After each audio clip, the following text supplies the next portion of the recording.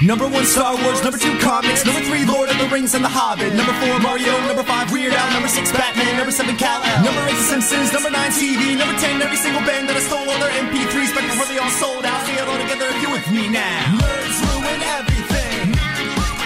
Say nerds ruin everything. Nerds ruin everything. Hey everybody, welcome back to Nerds Ruin Everything. I'm Logan. And I'm Adam. And we don't have an agenda today because neither one of us got to go see Scream 6, which is kind of confusing because the last Scream, which was Scream 5, was just called Scream, right? Yes. Yes. Now, my question is, why didn't they just call it Scream Ghostface Takes Manhattan? Yeah, so before we started recording, we were talking about Jason Takes Manhattan. And, I mean, I guess we kind of sort of said, like, we could just talk about horror movies or horror in general, which I think it's weird to do this in March, but you'd think this was an October discussion. But it's whatever. Scream is out there.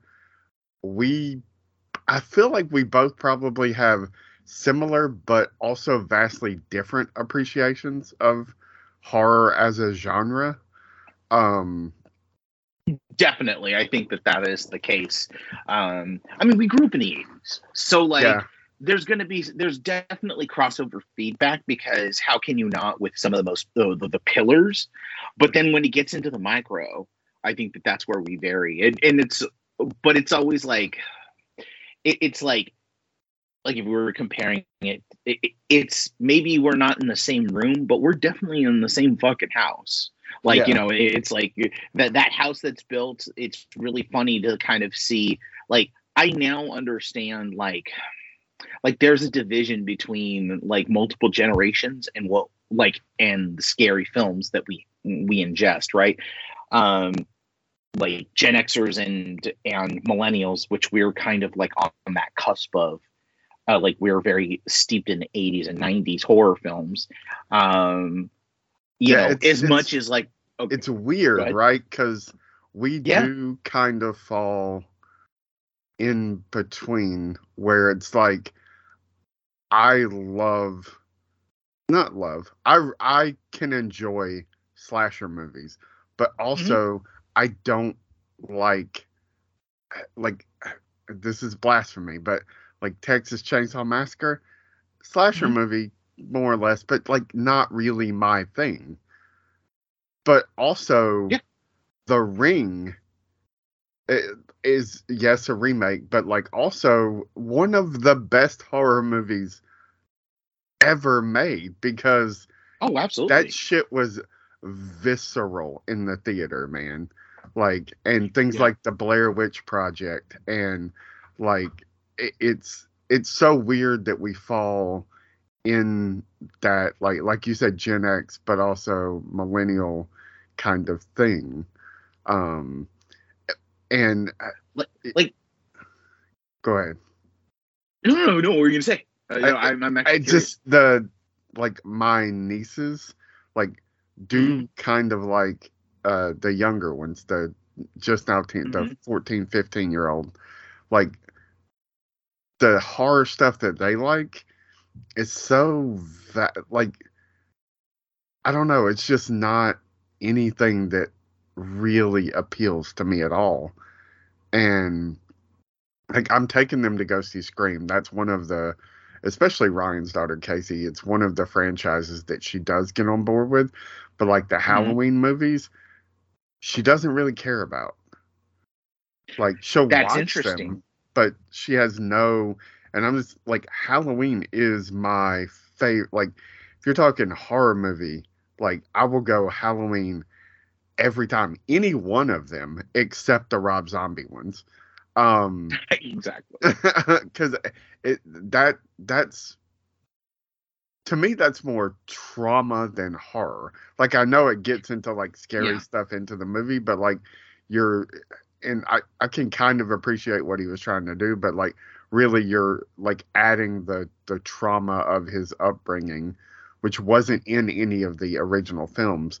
To me, that's what's fucking terrifying about the first Halloween movie, is that like, who is this guy? Why is he doing this? What is going on? Like, there's no explanation for anything. It's just a bad fucking day for these people. Like, the worst day of their life.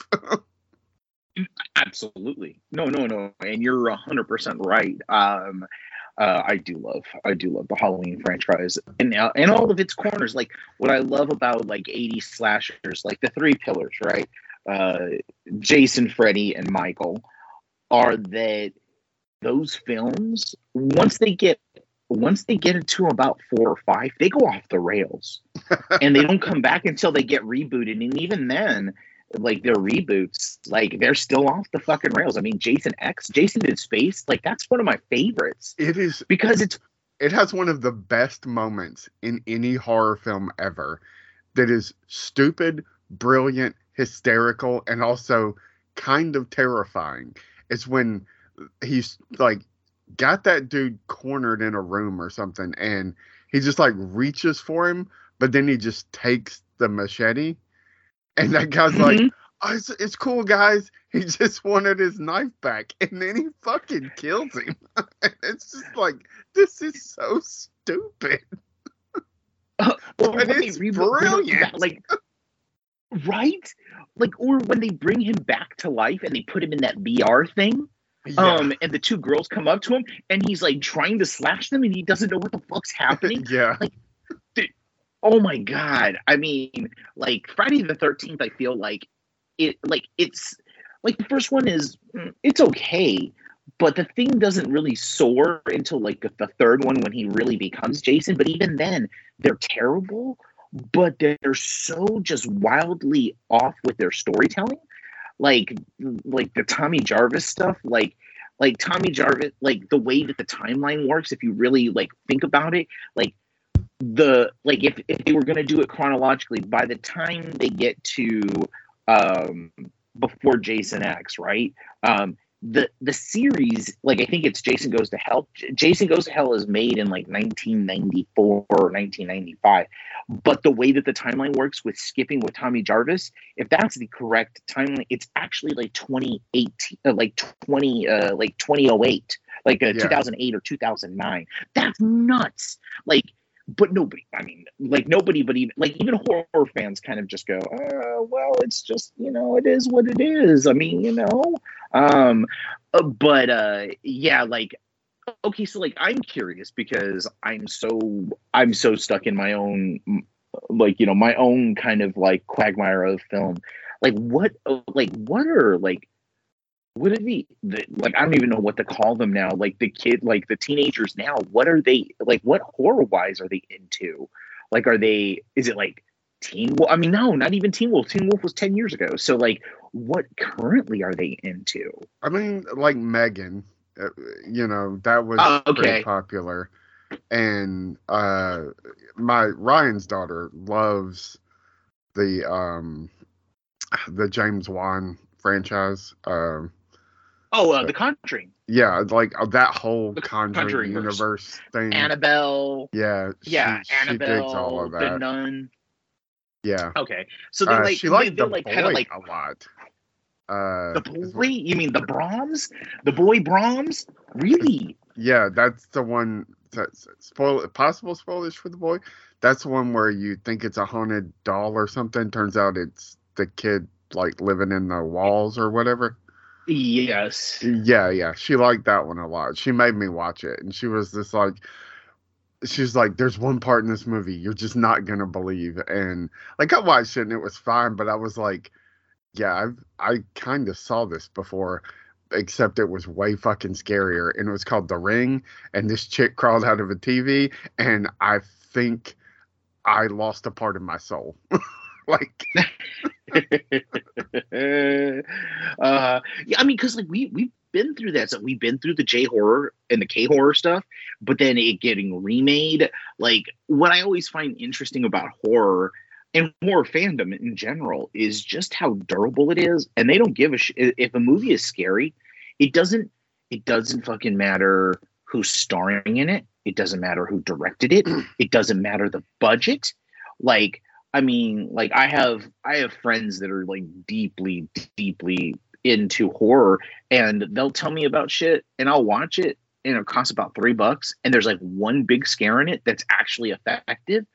And I go, what the hell? I was like, you telling, but I mean, it all, like, as they explain, it all leads up to that scare, but it's great. And it's like I have to say, like, true blue, it dyed in the wool horror fans are some of the most like adventuresome, like horror, and very fans. Forgiving. Like, they seem to be really, really forgiving of, like, I feel like the superhero fandom could learn something from horror movie fans, where we kind of just like we've all collectively more or less gotten to a point where it's just like we have superhero fatigue, and it's just like, yeah, this ain't good enough, man. We saw Infinity War and Endgame. This is not good enough anymore. Meanwhile, horror fans are just like, oh wait, this CGI'd up dancing doll lady. Oh, this is great, man. Like, give us more of this. And not that I know you, like, I haven't seen Megan. I know you really loved it and had a good time with it, but like, superhero fans don't do that. Like, it seems like we're all kind of just at a point where we go to not have a good time and just bitch about what we didn't like. And meanwhile, horror movie fans, not that at all. There are movies that they've out and out rejected. I can't think of anything recently, but like talking about like the Friday the 13th and like the rebooting of things, like Halloween seems to be able to still stand, like, despite all its messiness. Meanwhile, Friday the 13th and Nightmare on Elm Street are two very specific franchises that they tried to reboot, and nobody was fucking having it. Like, just no. Evil Dead 2, like, they did that new Evil Dead movie, and people were just like, yeah, that was all right, but like, nobody wanted to go any further with it. So there are franchises that they seem to not be able to reboot, and that's kind of curious, because Scream's now on its, I mean, I know it's a continuation of the story, but kind of technically, its second reboot, really? Mm-hmm. So, because it had one, like, was Scream 4 in the middle there that kind of sort of didn't, like, it had something to do with everything else, but it just kind of felt middling. And then they did the series, which was semi-successful, and then they brought it back to film. So yeah, it's weird what survives rebooting or reimagining or whatever, and then what doesn't, No, absolutely. It was, I mean, well, like, Scream is a very weird fucking franchise, because, like, I mean, so Wes is, like, the fourth is kind of like this weird random outlier that Wes and Kevin made, because, like, there was nothing that Wes could get made anymore, and so he had to go back to kind of get the boost. And it's weird because it's a random outlier, but it's really not, because now it's going to be like the weirdest part about Scream Sex.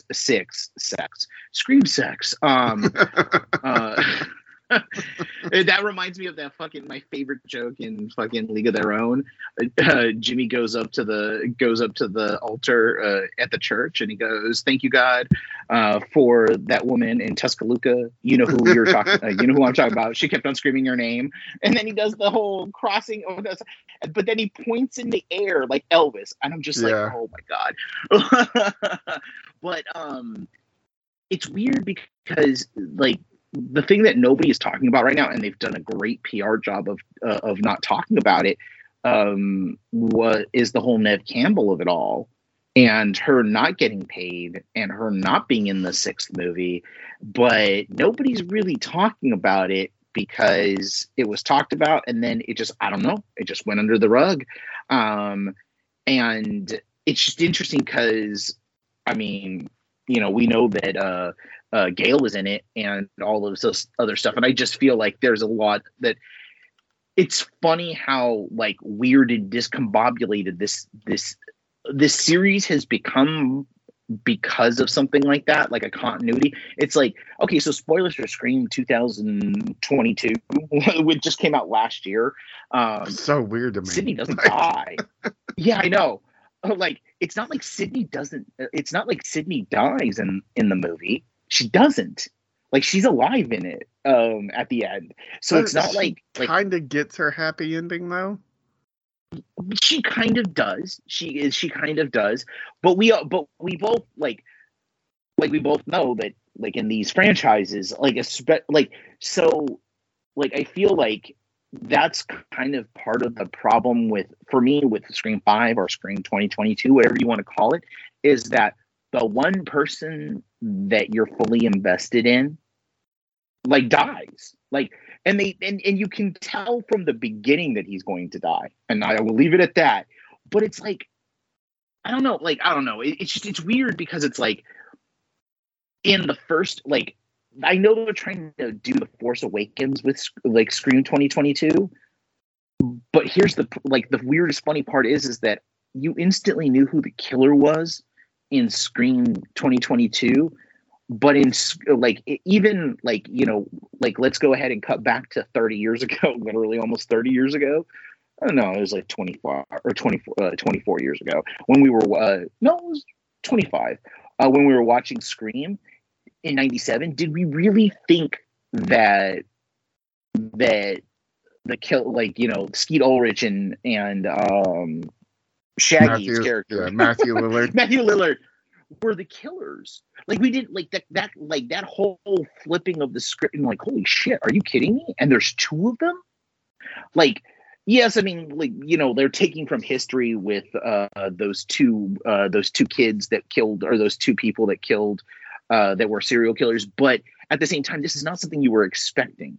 And because you knew that cast slightly when you were younger, like, they were all up and comers and stuff, and we knew them from different things, you weren't expecting them to be the killers. And it just felt like 2022 was like, oh, let's just rehash this, but we're going to cast like the most famous people in this movie, like one of the most famous people in this movie that's kind of in the background. And you wonder, why is he taking the role? You know exactly why he's taking the role. Yeah. But that's all to say, like, this one from the trailers, like we talked about, I mean, this looks fucking awesome, right? Because it's Ghostface takes New York. Regardless of like the small, like, little gripes I had, like I said, like Nev Campbell, but you're right. Like, she does get her happy ending off into the sunset. But I mean, also I was like, didn't she get that in Scream 4? Yeah. I mean, it's kind of gotten it a couple of times. So I want to talk about this idea of like horror, maybe more than any. Well, I don't know. I don't want to say maybe more than any other genre, but like, there's something about the horror genre that where you can keep doing the same thing with slight alterations and it be successful. Like, it's weird. Like, you can apply that to like some drama stuff, I guess, but like, if you're a horror movie fan, or just a fan of a specific like subgenre, like I generally like slasher movies. Okay, like I could watch, maybe not in a row, but I could spend 2 weeks watching the Friday the 13th movies, or the Halloween movies, or the Nightmare on Elm Street movies, or the Scream movies, and they're all basically the same fucking movie. Like, when you get down to it, it is the procedural, like, cop show or whatever that we have on TV now, like, where like every episode is the same, but like you still come back for every episode. And so long story short, and not to get into like reading things, but like, I've been on my big Stephen King, like going back and picking up things I hadn't read. I started reading Yes. this book later, which I texted you about briefly. We hadn't really talked about what it's about, but um, so it's about a kid who sees dead people and can talk to them, which you find out in the first, like, they're not chapters. You know how he does his little, like, sub chapter whatever thing he does, where it's not really a chapter, it's just numbered, like, this is the first section, second section, and it's a short book, so it's all one, everything's sub chapters, there's no actual chapter. And like 3 pages in, I'm just like, how did he write this? And like, how did he start writing this and not immediately just be like, well, they made a pretty fucking famous movie about a kid that saw dead people and helped them. Dead people, yeah. And why the fuck would I ever try to do something else in that genre? But horror lends itself to like, oh, that's an interesting idea. I'm going to take it. Not saying that he stole it. It's Stephen King. He could have wrote like a story synopsis in 1983 and then, you know, just now come back to it. But, you know, it's fun. They kind of addressed this on recent episodes of the Kingcast too, of like these ideas that like you have the same idea as somebody else. And how do you talk yourself into like not giving up on it because somebody else had a like, it was, they were talking to the guys, A Quiet Place, the guys that wrote the first. Oh, okay. And the 65 is their new movie. 65, yeah. Yeah, which is apparently flopping. I hate to hear that. I really wish they hadn't spoiled it in the, like, to me, that like that big reveal would have been like Planet of the Apes level of like, holy fuck, he's on Earth the whole time, you know. Like, you know, it's but I mean, you know, it's unfortunate because like everybody needs everything explained to them. Yeah, like everything needs to be in the trailer nowadays, and that's which is, I mean, kind of like, you might get, like, going back to horror movies, you might get for the most part like some of the scares in the horror movie, but like the fucking Scream marketing is not going to reveal to you who the killer is. They're not going, like, most of the time horror movie marketing is there to like pull. It's probably the only genre of film marketing that actually still works more or less to the people that it's aimed at, you know, because it's aimed at like, you want to go in and see the scares, but then that's how they get you. And then they, you know, they flip the script with that, oh, the boy's living in the wall the whole time, he's still alive, or, you know, oh, there were 2 killers, or oh, maybe this time there's 3, or, you know, it's just whatever it is. Like, I think I mean, you probably remember this. One of my favorite marketed horror movies was from when I was a kid in 1994. Which we texted about for a while, how many great movies came out in 1994. Wes Craven's New Nightmare is one of the most brilliant horror movies ever fucking made, I think. Oh, absolutely. It starts the whole self-reflexive, let's go ahead and like talk about a serial killer, and the movie details like in serial killers. I mean, it's the film that Wes had to make to crawl so that he could run with Scream. Like, there's no Scream without that movie, because it is so kind of like, I love that movie. I really do adore it. I love that Wes is in it himself, and he and all of his crew is in it. It's almost like he decided to inadvertently do this love letter to his crew, because from what I understood, Wes was a very, very, very, very, very Allegiant person. Like his crew was basically his family. From the moment that he got a union crew, that crew stayed with him for like, other than like dropping off to do better things and bigger things, they stayed with him. And part of his kind of like love letter to them was New Nightmare, because it's such a, like, I'm surprised more movies don't use that concept of, let's make a slasher movie and the slasher comes to life, or, you know, the killer comes to life and starts wreaking havoc on the set. It's great. Like, I love that movie. That fucking movie is awesome. Like, it is stuck with me. Like, all these years, every time I think about Nightmare on Elm Street, I'm like, you know, is the reason they can't reboot that franchise because, like, maybe that one, it doesn't get the recognition it deserves, but like, that's technically the last film in that series, and it goes out on a fucking beautiful high note, and playing with all of the tropes, just everything, down to like, well, is she insane? Like, is this woman losing her mind? You know, and it, you know, it's weird that Scream comes back around to do basically the same thing. Like, when a lot of people, Scream fans, probably think Scream 3 is one of the worst of the I can't say trilogy anymore, but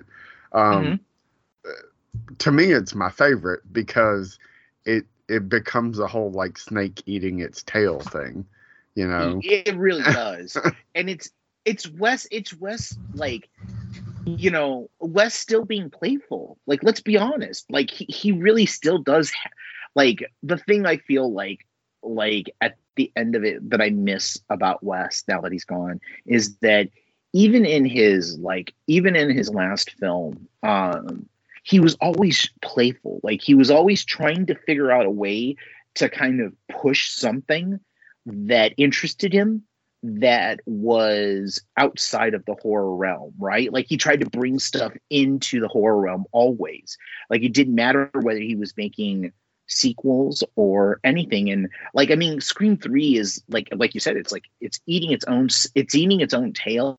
It's talking as much about like sequels as it is about the horror franchise, like horror, and also especially Fame, because like the weirdness of like what I like about it is that like there's that moment, there's that whole thing of like she's famous, right? But she's the wrong kind of famous, and she set up all of these safeguards around her, and it's just a very interesting concept.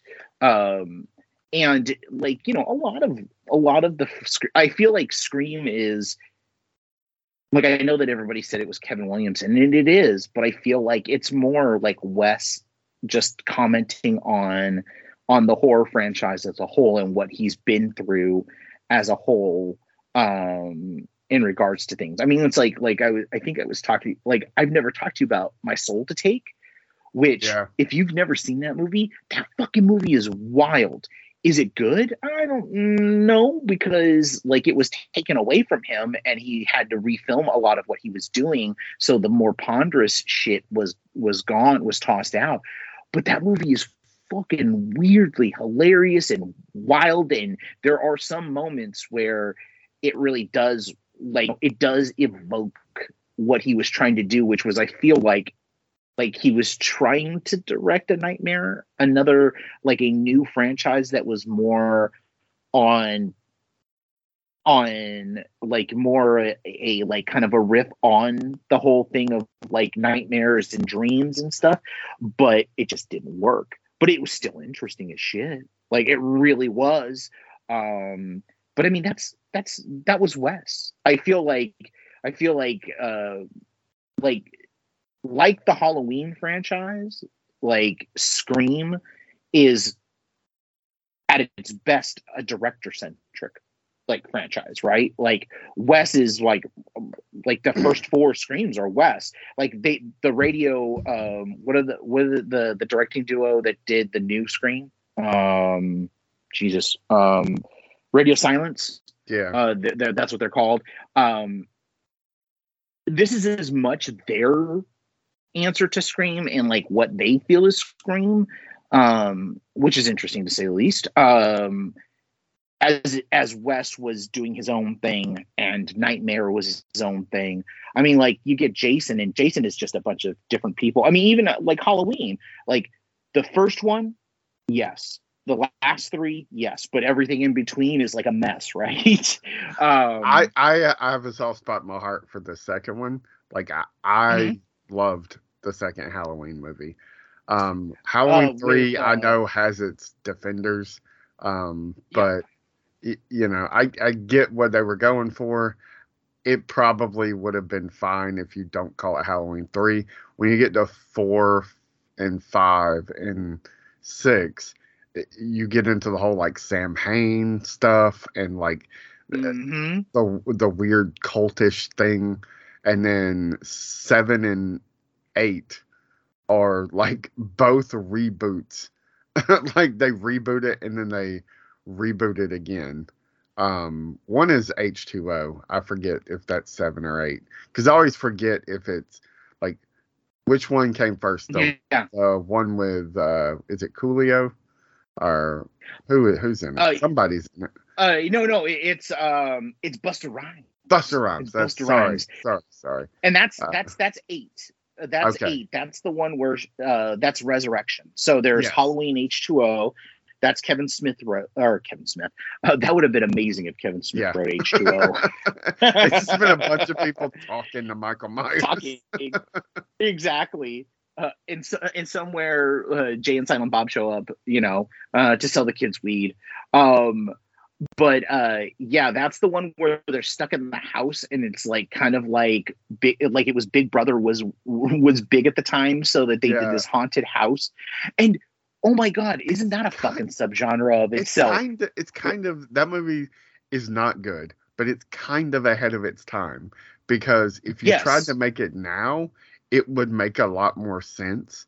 And like, because at the time, like streaming things online was like barely a thing, like barely a thing. So the idea that you could do that kind of seemed a little weird. So like some of the things they do in the movie, like we know now, like, okay, well, that's not really possible, but, that movie's a little bit ahead of its time. Like if they had waited, like, I don't know, 4 or 5 years on that script, like I think they could have knocked it out of the park. But there's some fun moments in that where they think somebody's just running. Well, somebody is running around dressed as Michael Myers. And then also the real Michael Myers is there. And it's like, this is so stupid and silly. And H2O has its moments too. But yes, it does. But it's like so like my thing is with H2O is like, people that like at the time, I remember people complaining about Scream not being like Scream not being a good movie, like, or whatever they were talking, like however they talked about Scream back in '96, like the detractors of it. I feel like H2O is exactly what they thought Scream was, but really wasn't. It attempts to be clever, but it's really not. I mean, it gives like I like, okay, so like I've grown to like Josh Hartnett, but at that time it was very hit or miss with him.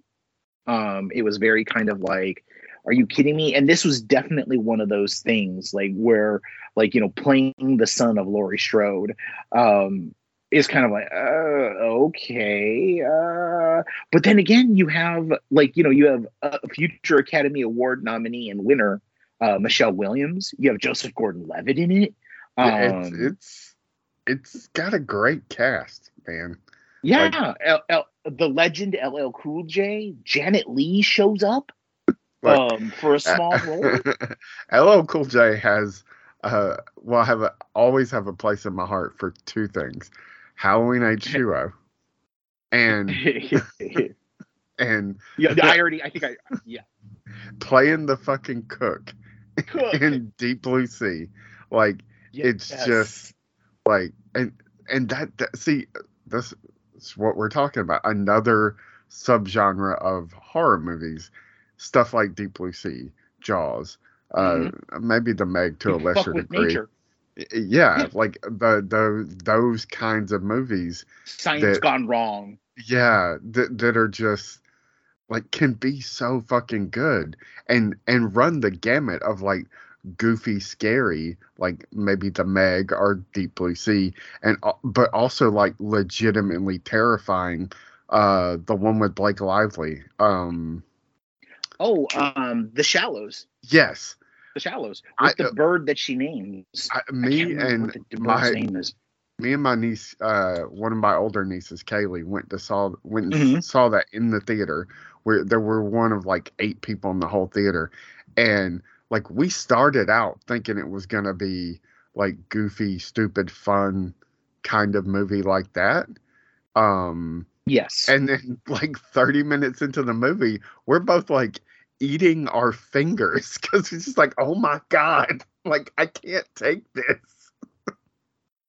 It's like it's so real. Like that's some dumb shit that could happen to you. Absolutely. Or the original one, which is it's basically a remake of, which is Open Water. Did you ever see that one? Yes. Oh my God. Yes. Not enough people talk about that movie. But like it's like that. Like, okay, so then there's the thing is like there's the beauty of horror where you have a $20 million starring Blake Lively shark movie that's like a hugely effective. I still remember going to see that with my wife when we were just dating at the time because she loves sharks and she loves shark movies and like loving it because it was so effective. Now, like you said, it was stupid and ridiculous in certain points. I mean, oh yeah, and by the way, the bird was named Steven Seagal. That's Seagal. Right. But the funniest part was that as stupid as that was, that whole thing of animals in danger kind of was super effective in that movie. But then, like, okay, like, like you've already talked about, I love that movie too. But then you shift it over, like, go back 15 years from that movie, and you have a low budget movie where just it was 2 shark wranglers, like 3 shark wranglers, and an HD cam going into shark infested waters. Like the 2 actors were trained professionals and knew how to deal with sharks. And basically creating a story of survival with sharks and not seeing any sharks except for the fins.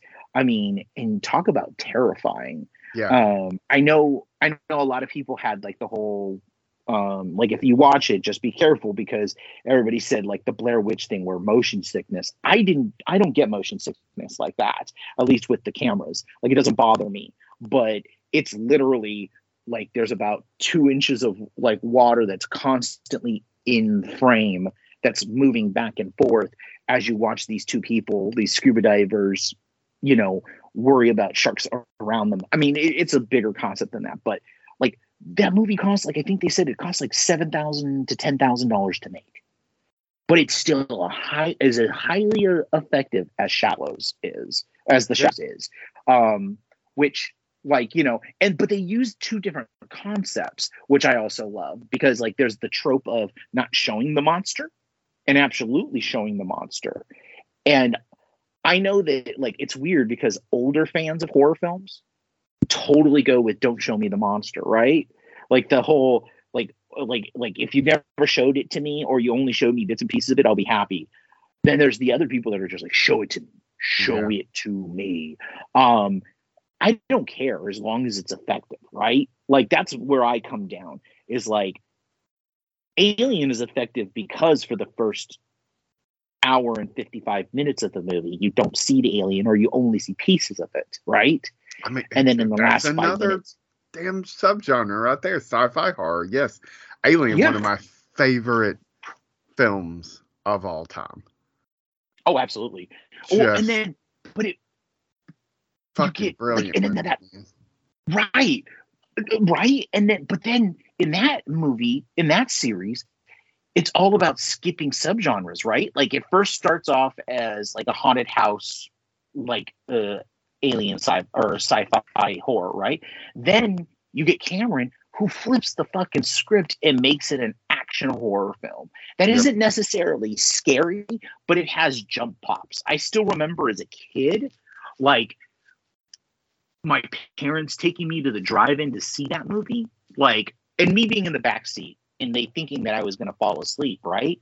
But fuck no, man. Like as soon as the first chest burster, not the dream, but as soon as the Marines like see that they're in deep shit, like that was frightening to me as a kid because these guys have like machine guns and all this top. I mean, these are dudes that we saw when as they're landing on the planet are playing fucking chicken with a giant Bowie knife, you know?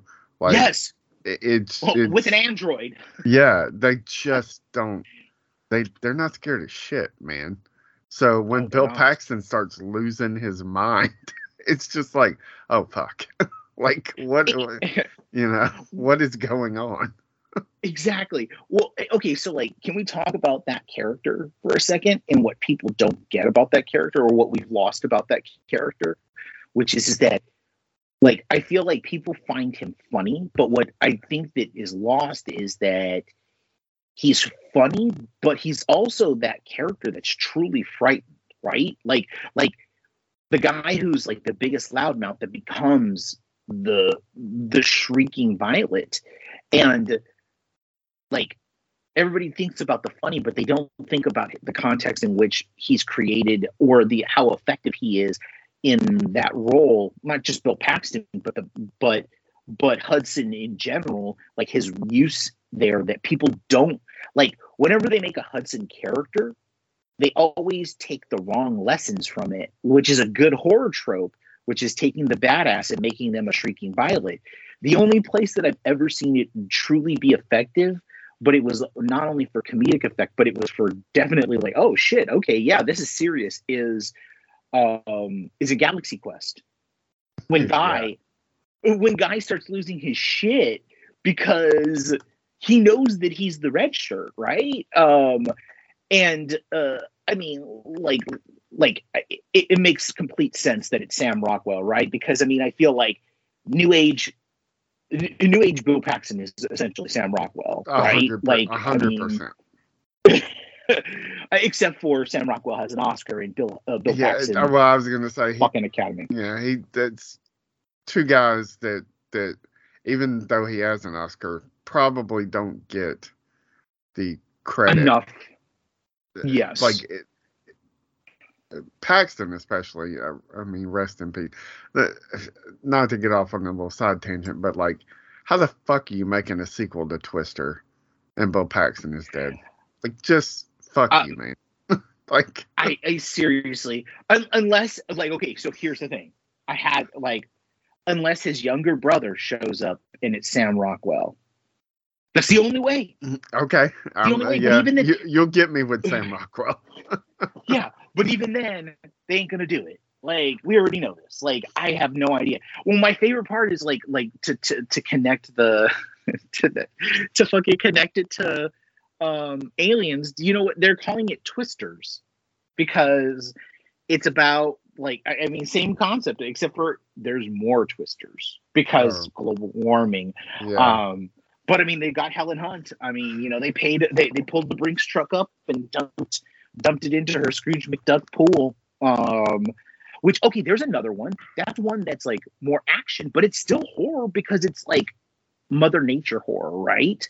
Dude, like I've only been to Universal one time in Orlando, mm-hmm. But when I went, we did the Scream. It's not a ride; it's an experience. Yeah. Or not Scream, sorry, Twister experience, and it was pretty fucking terrifying. Exactly. No, I remember what you're talking about. But yeah, like fucking like, there's so much like. What I love about horror is that it is such a bendable genre that that you can infuse it into anything. I mean, like you were just talking about Sam Rockwell, right? Like the first movie I remember Sam Rockwell in was this comedy called Safeman. Have you ever seen Safeman? Yes. Okay. That was the first movie I saw him in, right? But that was literally because I used to run projection in a movie theater, and we got it because we had this deal with indie movies, right? So I saw that before a year later, where I saw him in Green Mile. And we want to talk about horror movies. That is still a fucking horror. It's a drama, and it's a drama, and it's a movie that's set in like, you know, it's a prison movie, it's a drama, but at the end of the day, it is still a fucking horror movie. It has its roots deeply vested into horror, right? I mean, I would make it that movie is more horror than it is drama, at least to me. I'm gonna correct you on something. That's the first movie you remember seeing Sam Rockwell in. Oh yes. The first movie you saw Sam Rockwell in is Teenage Mutant Ninja Turtles. Giving cigarettes to kids if he was a kid himself. Did you? Can we take a sidetrack on that? Didn't you ever want like there was this thing where like when Bay was making his Transformers movie, where I really, really, really wanted them to do something wild and have Sam Rockwell be New Shredder because of his character in 1990. Because at that point he would be. I mean, that would have been great, man. Right? To just like reincorporate that back in, like, yeah, that would have been pretty awesome. Yeah. Because to say that he wouldn't have done it, like that dude, I love Rockwell, but you know what? They're like the best of the character actors, Samuel Jackson. There's never a role that he didn't like, that he didn't meet. That as long as they quoted him his price, he was going to show up and fucking do. Like, you know, I mean, and there's nothing wrong with that as long as you like Samuel Jackson. Like, unless you've watched all of his films. And you can tell when he's phoning it in. Well, Sam Rockwell doesn't phone it in. I mean, hell, Sam Jackson doesn't even fucking phone it in. Like, no. I would make a strong argument for either one. But yeah, I mean, that shit just tells you how wild it is that you can go from Scream, which is like steeped in horror, right? Like, it's just a horror. It's a slasher film. But then if you talk horror, the spectrum of it is like all across the board. Academy Award. I mean, regardless of The Exorcist, right? Like something like Green Mile is an Academy Award nominated movie, but it's like horrific. Like the execution scenes are like terrifying. I haven't even seen it in 20 years. I haven't seen it I haven't seen it since I think the last time I saw it was when it was on DVD, when they brought out like the nice special edition. Yeah, but that speaks to like and maybe more than any other genre, I guess, because fear leaves a mark. Yes. Like those things stay with you. Like, not to jump to another Stephen King thing, but like I haven't seen The Mist since I saw it in theaters. And I remember parts of it, you know, I remember the flying things and then being in the crazy religious lady. But you know what, man? I could forget all of that. The fucking end of that movie, like, yes, stays with you, man. And like, you know, it's just, there's something about it, you know, like The Ring, not to bring that up again, but like her crawling through the TV, that stays with you. Watching Blair Witch Project, when she runs down the stairs and that dude is standing in the fucking corner. I haven't seen that movie. I probably saw it twice. Once in theaters, which freaked me the fuck out because, like, I tried to explain this months ago to Mina and Tim when we were talking. I think we were talking about She-Hulk, and I was somehow we got on Blair Witch, and I was talking. They were like, "Yeah, we're kind of aware of it." I was like, yeah, y'all are so fucking young, man. I was like, and I know this sounds stupid, but when that movie came out, we, not everybody, but most of us thought it was fucking real because we'd never seen Yeah. anything like that. And it was, again, marketing. It was marketed as real. It was marketed as actual found footage that people had signed off on the release, and just like all of that shit. And like there was an A&E documentary about like the actual the history of the hauntings in this area, and or the weird shit that had happened, and like they created this whole mythology of like it was fucking insane, man. you know and that's what makes horror so incredible, like that you can like what you just said, that you can run the gamut like that, and it's always fucking reinventing itself, like more than any other genre. Like it's like, okay, well, we got to scare you a little bit, but like how they scare you is always different. That, I mean, just psychological horror movies that like it's all just about creeping you the fuck out. That what God, what's that dude he's made to Midsommar and Ari Aster. Yeah. And Hereditary. Yeah, Hereditary. Yeah. Hereditary is the only one I've seen. I don't think I ever need to see another one of that dude's movies. I know what you can do. That's fine. This shit is not for me, man. Because, like, I don't want to have fucking nightmares for a month and a half. Like, I'm good, dude. Like, I remember Spencer and I saw Hereditary in the theater. One of the freakiest fucking experiences I've ever had. We're like the only people in the theater. And it's 20, 30 minutes into the movie. I don't remember. This fucking kid wanders into the theater and starts walking up the stairs. And I was like, I am going to piss myself, man. What the fuck is happening? Okay, so can I ask you something? Is it before or after the big fucking, the pole incident happens? It's after. Holy shit, dude. I would have been freaked the fuck out. I would have yelled at him. I was, man. I would have yelled at him. I'd be like, who the fuck are you and why the fuck are you here? I will toss my fucking Coke at you and run away. Oh like, my God.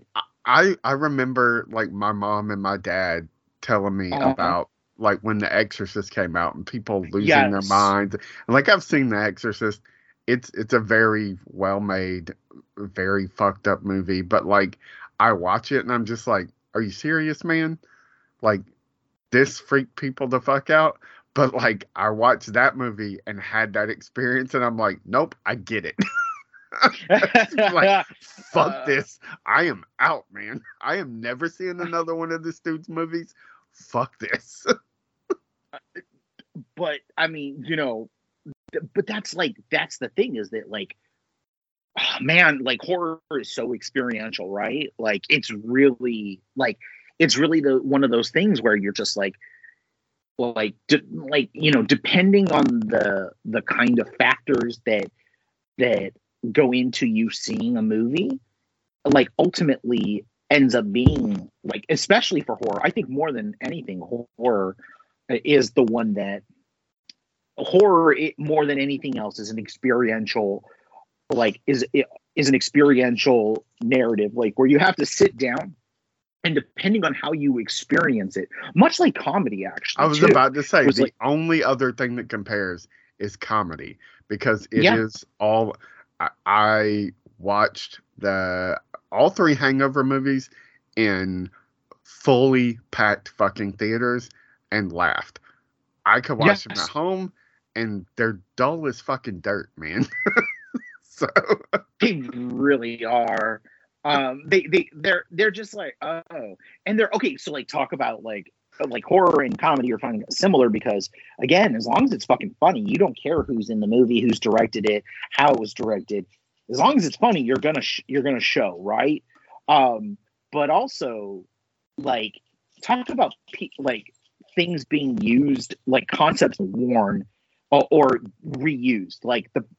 I mean, Hangover is nothing but bachelor party with trading trading Tom Hanks for sleazy ass Bradley Cooper. Like, I mean, that's essentially what it is, right? But then, like, you know, we have the convex of both those genres where horror comedy, like, you know, I mean, like Shaun of the Dead.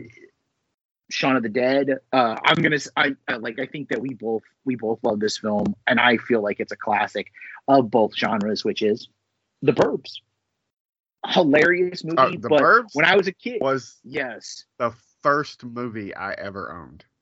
The first movie I ever owned. That's right. I still have my VHS copy. Oh, that's fucking awesome.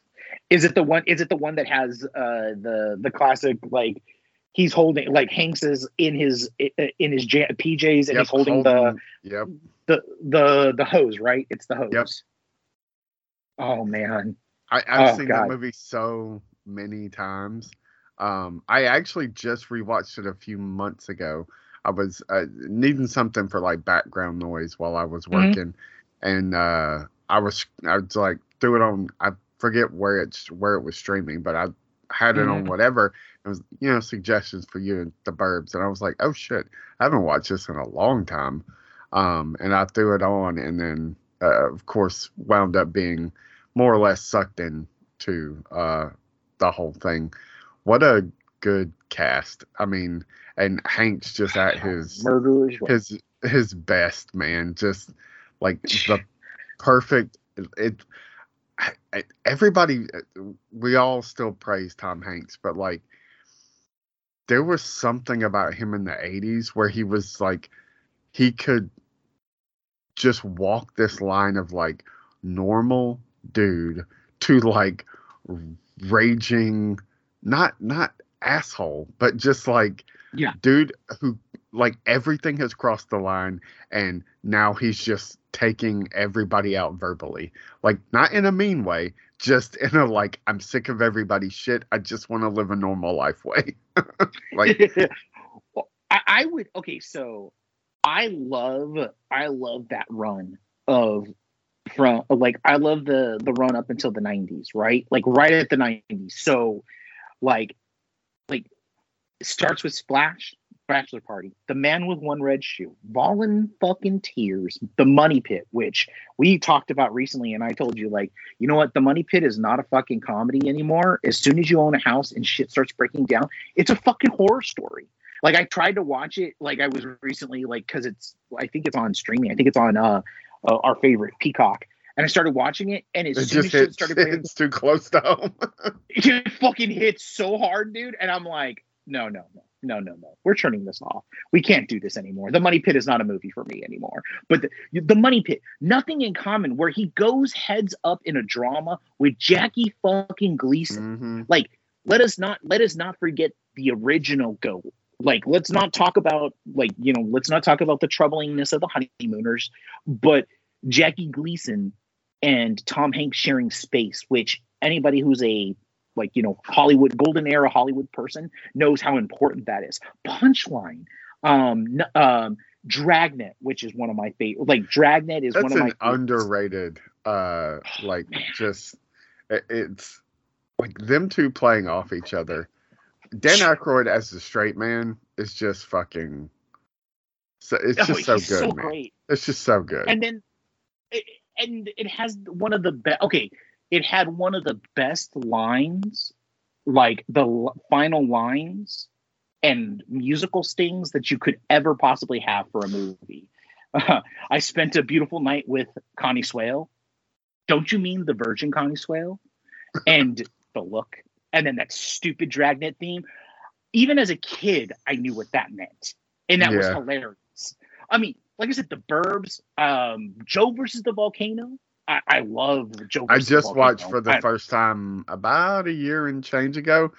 Spencer actually texted me, and I think we were talking about Ryan, and my brother had an infatuation for a long time with Meg Ryan, like one of his first big on-screen crushes, and I was we were talking about that, I think. And he was like, have you ever seen Joe versus the Volcano?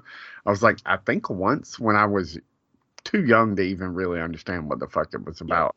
He was like, you should watch it. He was like, the last third of the movie is like, he's like, it's really problematic.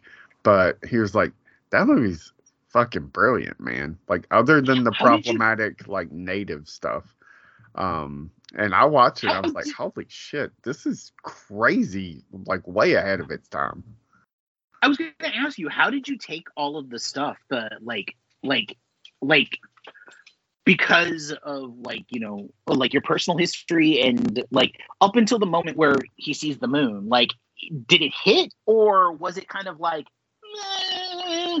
No, I mean, because it hit pretty good. Like the like drudgery of the office stuff, and I was like, holy shit! Like, this is all like when I watched it, I was way too young to understand it, and like that, which I guess is its own kind of, I guess its own kind of horror is that like existential dread of like everything, you know, which is funny, but also like true to life and also terrifying in its own way. Like Office Space, similarly, I saw that movie before I had ever worked in an office, and I was like, yeah, that's funny. And now I watch it and I was like, it's funny, but it's not funny because it's funny. It's funny because it's true, and it's horrible. Like, it's just a fucking awful way to live. And this is so true. Many of us are doing it's just terrible. Like, the one thing I do love about Joe versus the Volcano, and your brother probably like, you know, loved it too, was it's not one, not two, but three Meg Ryans in that movie, all completely wildly different. Yes. Like, to me, that movie, like, when I watch it now, it's all about that first 10 minutes in the lubrication factory. I know he has the job, but can he do the job? I know he can do the job. I know that he has the job, but can he do the job? Fucking Dan Hedaya just being the worst possible, like, both Michael Scott and Dwight Schrute put together is just like, I don't know, like Dan Hedaya. I think we actually talked about Dan Hedaya last week. Again, for the win. But I mean, you could look at both The Burbs and Joe versus the Volcano as horror comedy, because Joe versus the Volcano, like, you know, it's a man coming to grips with his own mortality. Like, I mean, and it's done in the weirdest possible wild way, with an adventure movie and a con movie, a rom-com. I mean, The Burbs kind of does the same thing, because it's like exactly confronting like yes, it does get into like, oh shit, they really are cannibals. I mean, spoilers for The Burbs, but like up until that, it's just this movie about these men who have to come to terms with the fact that like this is their life, and they can't accept it, that it's just kind of boring. And you know, Tom Hanks wants to accept it, but like everybody else that he's surrounded by, his neighbors, like those dudes can't accept it, and he so easily gets sucked into like this idea that like I need things to be more exciting, you know, like, because his wife, like, she's like, we're going up to the lake, and he's like, why the fuck would, like, we do this every year, like we go up to the lake and we watch your idiot cousin, and you know, he's just like, I want more out of my life, but then by the end, you know, he's yelling at Art. He's just like, maybe we're the ones who are crazy, you know, maybe they're, you know, before you realize it, maybe they're sane, we're the ones that are crazy, you know, we do the same shit every day, over and over and over and over and over, and then he's like, I'm losing my fucking mind. And then, you know, he when he picks up the fucking gurney and throws it into the ambulance, climbs in, and then, you know, sits down. And then it's so funny, man. But then, of course, you know, what's his name from Laughing climbs in tries to kill him, and then they wrestle him. Yeah, tries to kill him. Oh shit. Oh, Henry Gibson. Henry Yeah. Gibson Oh, was man. like, dude, like, as Dr. Klopek, man. Other than he is Brother Theodore, yeah. fuck, man, fucking scary as shit. But then, like, it's weird because, like, I didn't grow up on Laughing because but it was on, like, Nick at Night or whatever, and, like, my grandmother and my dad and my uncles would watch that shit. So, like, I had seen him on Laughing, so it was weird to be like, this dude's supposed to be funny, but, like, I'm fucking terrified of him. Like, even before you find out the reveal, it's just like, this is unnerving. And also, you know what's the weirdest part about Henry Gibson is that all of us in our age group had seen him. We just didn't know we saw him because he was the voice of Wilbur in Charlotte's Web. Hashtag a childhood trauma movie.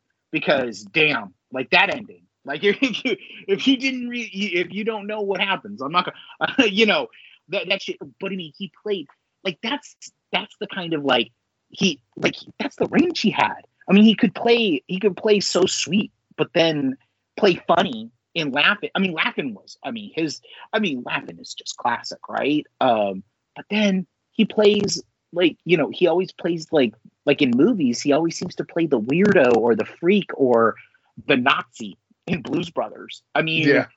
I mean, he shows up in Gremlins too. Oh, yeah. I mean, it's just like, he's fucking great. And that's like, another good, like, subgenre of horror, like those kind of creature. The Joe Dante stuff. the Looney Tunes infused stuff, like the Gremlins, Ghoulies, Gremlins 2, the new batch. I do want to say my favorite moment from The Burbs is actually like probably one of my favorite moments from Hanks at Forever, which is after the house is blown up and like everybody thinks he's dead, and they look and they see him and he's standing on top of the steps. It's the moment after when he goes down the step. I don't know how the fuck he physically did it, but the whole thing of like his legs can't work and he goes. Yep. It doesn't matter how many fucking times I see that shit. It makes me laugh so fucking hard.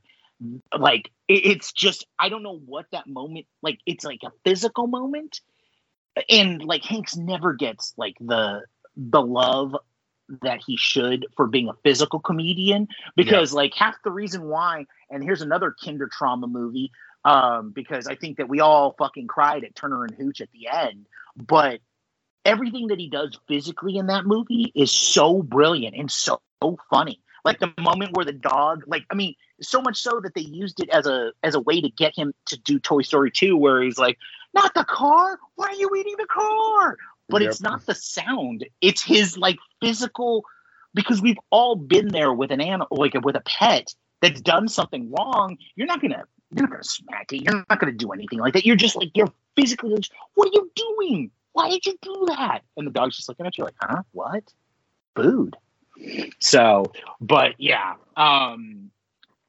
Hanks is another one that doesn't do horror. Like it's a weird thing, but he's never really, I mean, he's done horror adjacent, right? Like we were talking about The Green Mile, but I mean, and then I guess Castaway could really seem like something, but I mean, has he done anything that was like, not there's really. the Dungeons. Yeah, I was going to say the Dungeons and Dragons thing, but I mean, can you even count that as horror? I mean, it's so stupid. Like it's it really is. It's so bad. It's really bad. It's really, really bad.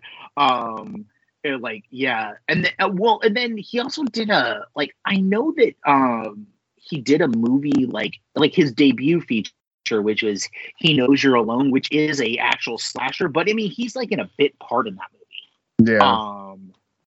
I can't think of anything that he starred in. I mean, no.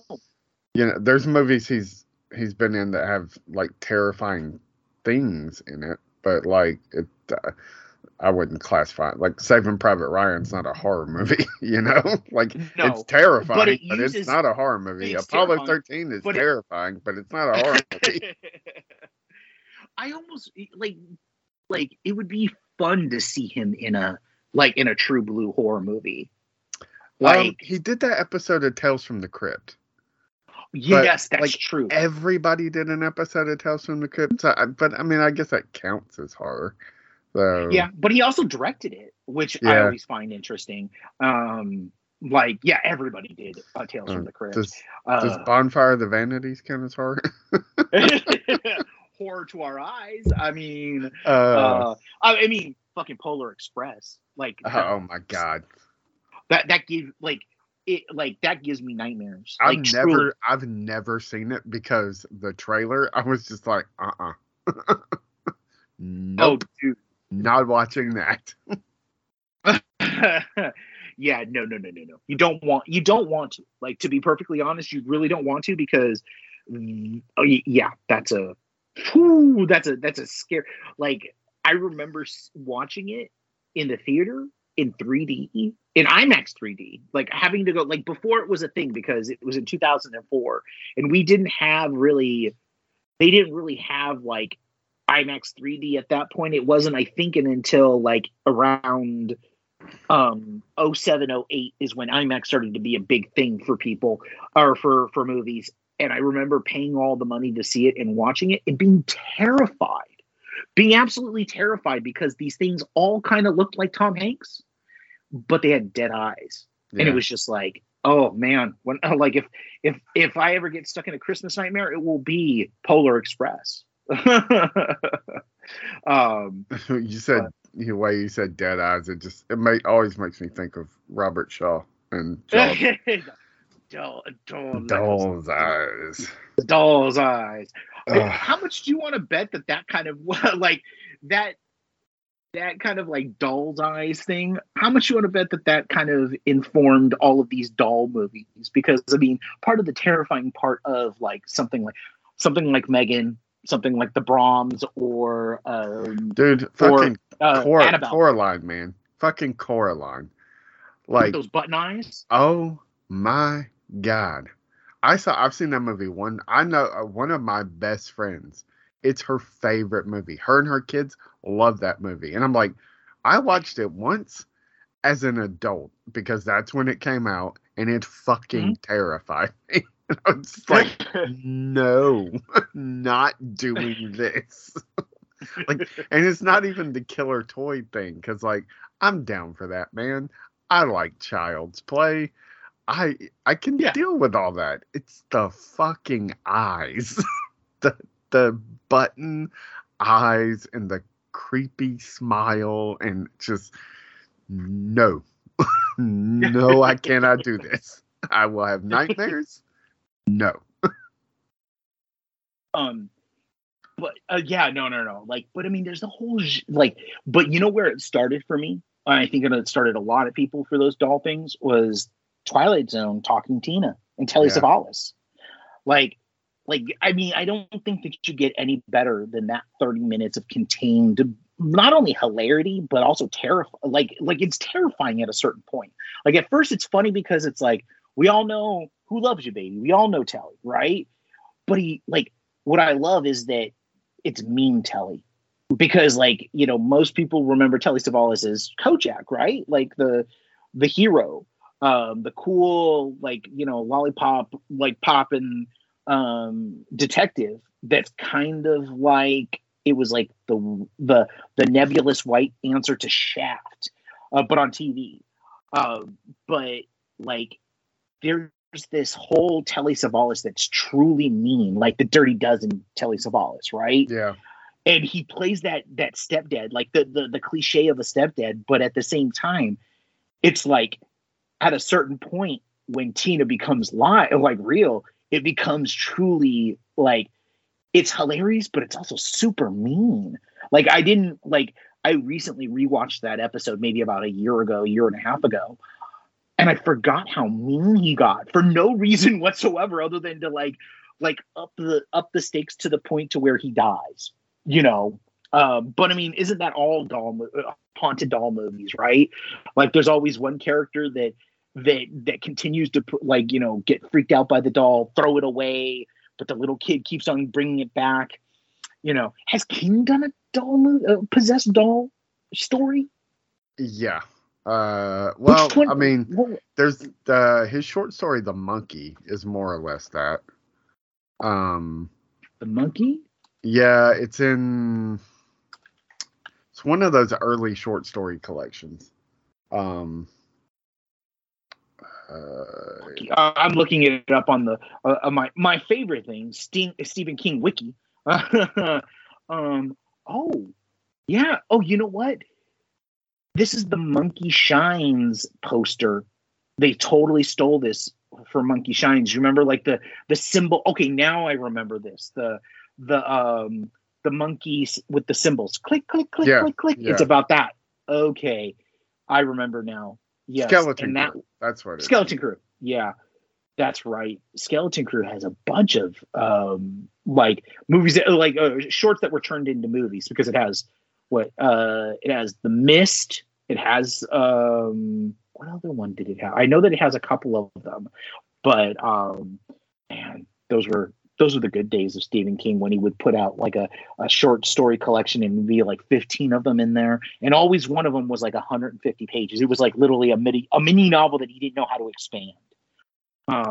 Yeah, I mean, The Raft, Word Processor of the Gods, Grandma of the Mist, Survivor Type, and The Jaunt have all been adapted out of that.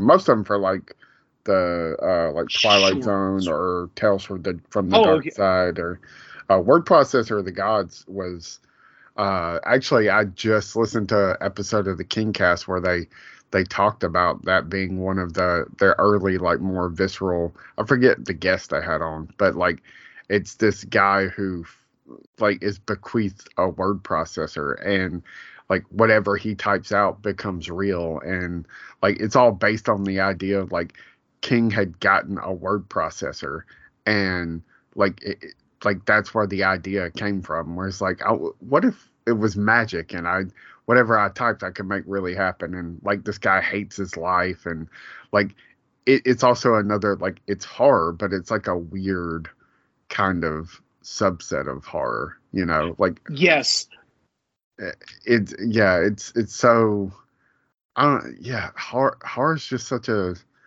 because I tell people all the time I don't like horror movies, but it is because most of the time, like, they're either just not very good movies, or it's like what most people consider like out and out horror is just stuff I'm not into. Like, I'm not into super bloody shit.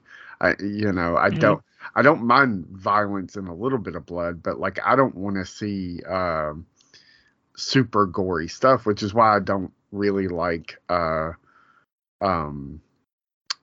Leatherface movies. Like, they're just not my Texas thing. Chainsaw. Yeah, because it's just a little too gory.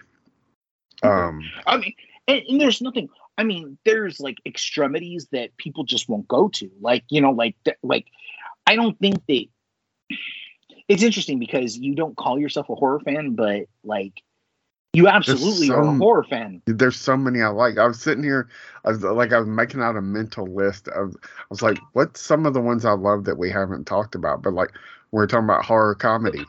And how different, like, movies in the same franchise can be different things. Like House, the first House movie, which nobody fucking talks about anymore, is this PTSD, like post-Vietnam, like trauma, like dealing with all of that kind of movie. And then House 2 is just a horror comedy. And I like both of them tremendously, but like, they're vastly fucking different, like it's, and the only thing that unites them is like, oh, it's set in the same house, Yes, that's it, which is such set in the same house. That's such a good idea for like, this house is haunted and fucked up, like, and you just keep making a movie. Like, I hate that it ultimately failed, because like we could have 14 House movies, because like they could all just be different things, you know? Yep. Because it's the house that fucks everything up, you know? I love House 2, though. Like, it is so... Dude, I love it's House everything. 2. It's a zombie movie. It's a comedy movie. It's a dinosaur movie. It's a fucking Western. It's like an adventure story. It's everything, man. Let's a Western horror movie. Let's be clear about that, because at the time, you remember all those skeleton based like Western horrors that we saw, like at the time, and it was cashing in on that. I do know what connects, other than the house. I know what connects what connects House 1 and House 2 is Cheers. Because George Wendt is in the fucking first one, and Ratzenberger is in the second one. Ratzenberger, I mean, come on, let's be honest here. Like, we've talked about Ratzenberger so much. Like he should be partially our mascot.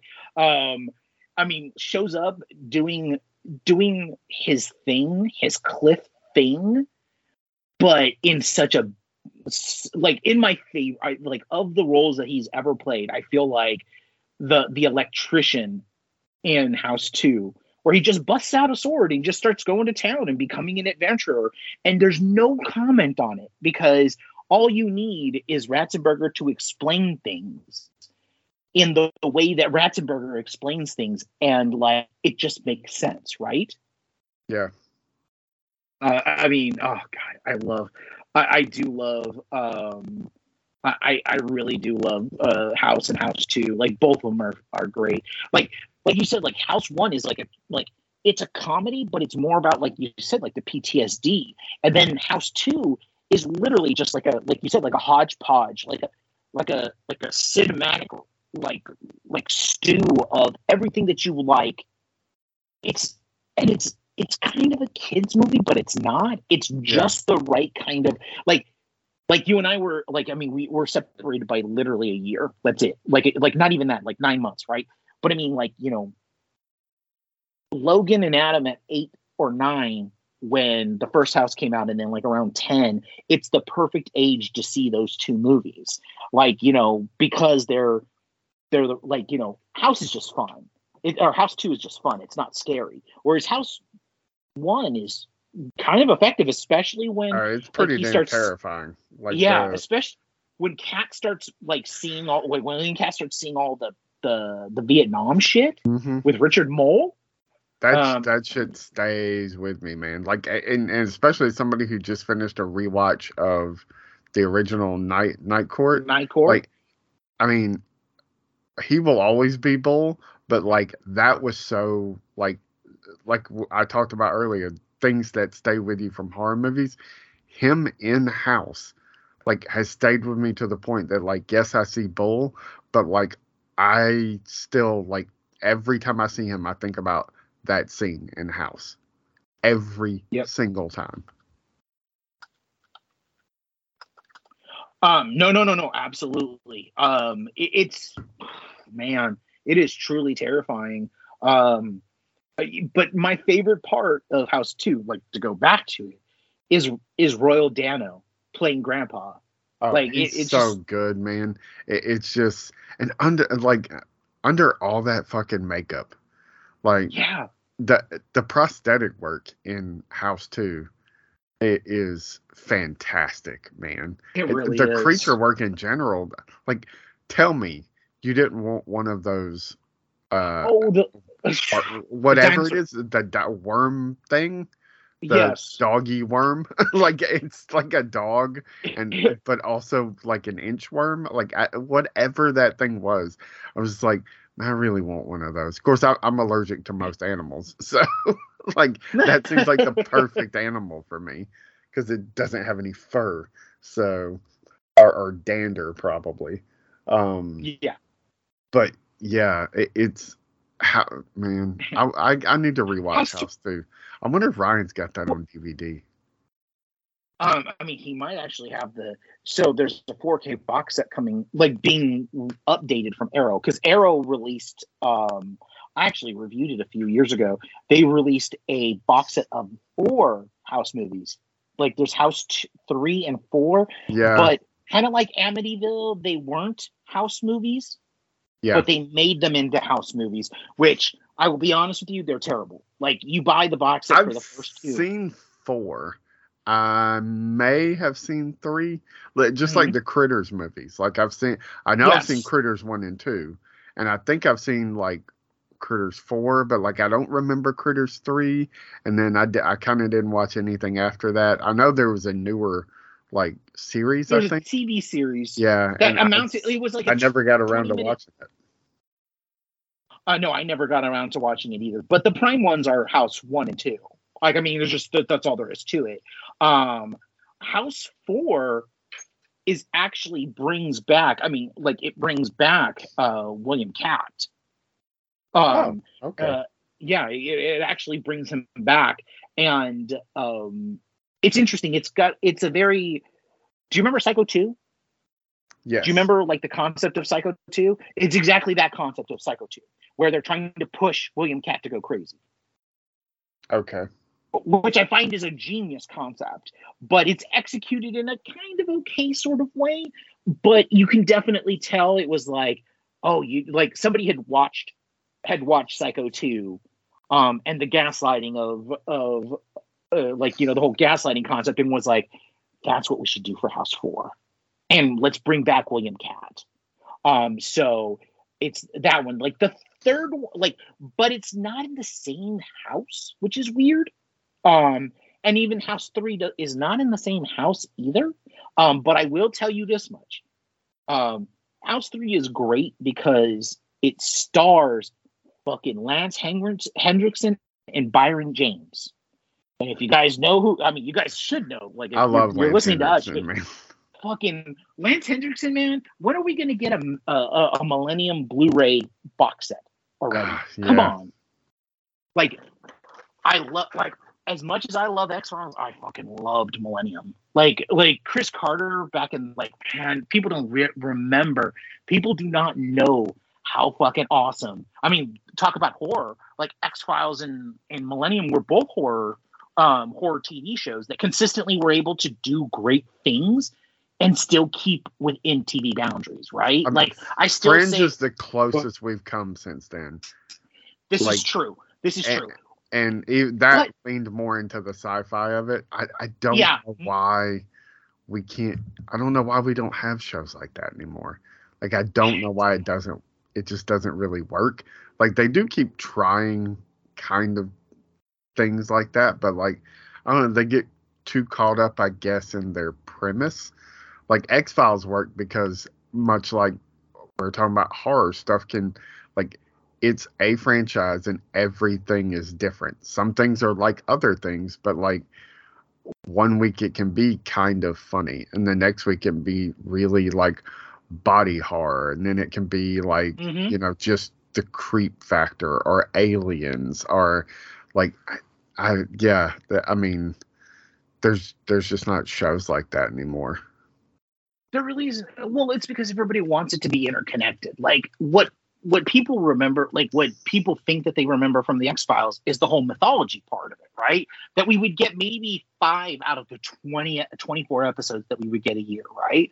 Like nobody wants like the one-off episodes, even though those are the best, right? Like Erwin Meyer's Flask, or my favorite is the family one. The like we were just talking about cannibals and how you just don't do cannibals and like all that stuff, but that episode of X-Files is one of my favorite because it's terrifying and there are a few moments of comedy in there.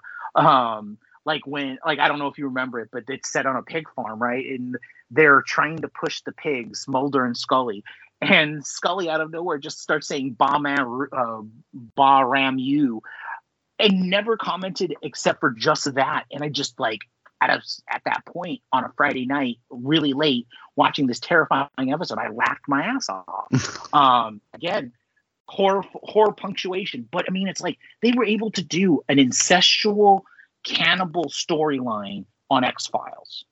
Like in the 90s, like it was like 90, what, like 95, 96. Like I can't, like I think that the reason why we're not getting it is because we don't have creatives like Chris Carter that are smarter than us and are more well researched as us. Because I feel like X-Files was in that time where the internet was just starting to build and you could research. It's not what it is now, which is like just this. I mean, fucking people can do anything. They go on to TikTok and go on a deep dive of misinformation about a topic, like any topic, urban legends if they want to. And it's like, I don't know, man. It's weird because it's like I enjoy the old stuff, but the challenge is now the new stuff has so informed. It's just like horror, right? Like so much has informed us in regards to like what our current status is that it kind of demystifies things. It kind of makes things. How can you have like the edges of darkness be as scary and as wonderful if everything is explained? And that's my whole thing. Well, a while back, I told you about this book, The Department of Truth, which is very X-Files-ish. Yes. I keep hoping somebody will be like, we can do this. We can do this as a series and, get some semi-prestige network to pick it up and run with it. And, because it does touch on those fringes and embraces like old things and also current things, it's something that we're just not getting in our like movies and TV shows. But I mean, it still very much exists in novels and comics. In the written form. And I don't want to say it's a shame it only exists there because, I mean, so much of that stuff came from the written work to begin with, like Creepshow and Night Gallery and Tales from the Dark Side and just all of that stuff, But absolutely, a Twilight Zone, Outer Limits, Twilight Zone, like both those shows are super. I mean, even like you said, Night Gallery, and I will propose this. Alfred Hitchcock Presents is just as much of a horror. Hitchcock work, like, and it informs on like the 80s, and then that by that osmosis, it informs now, which is interesting because it's like how many versions of the Twilight Zone have we had? Like 4 or 5? Yeah, 4 or 5 at this point. Yeah. It was the last one, Jordan Peele's? Yep, last one was Jordan Peele's. Yeah.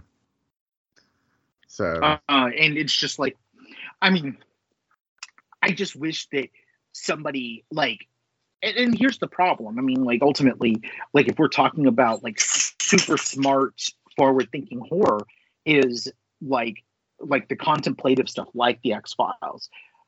Like you have to have somebody smarter than all of us, willing, like more creative than all of us, but also not only that, but has the ability to get it through the studio system. And I feel like that's probably the hardest, because what is the first thing that they do? It's it doesn't make sense. Make it dumber so that the audience can understand. So even an idiot can understand. Or it's like, well, we haven't seen anything like that in current. Yep. So that's not a safe bet. Like we need. So The Last of Us is very much a horror show. It's a good example. Yeah. As much as I bag on The Walking Dead, like for all as shitty as it became, I don't think that The Last of Us gets to be a good show and gets to be as good as it is if The Walking Dead doesn't exist.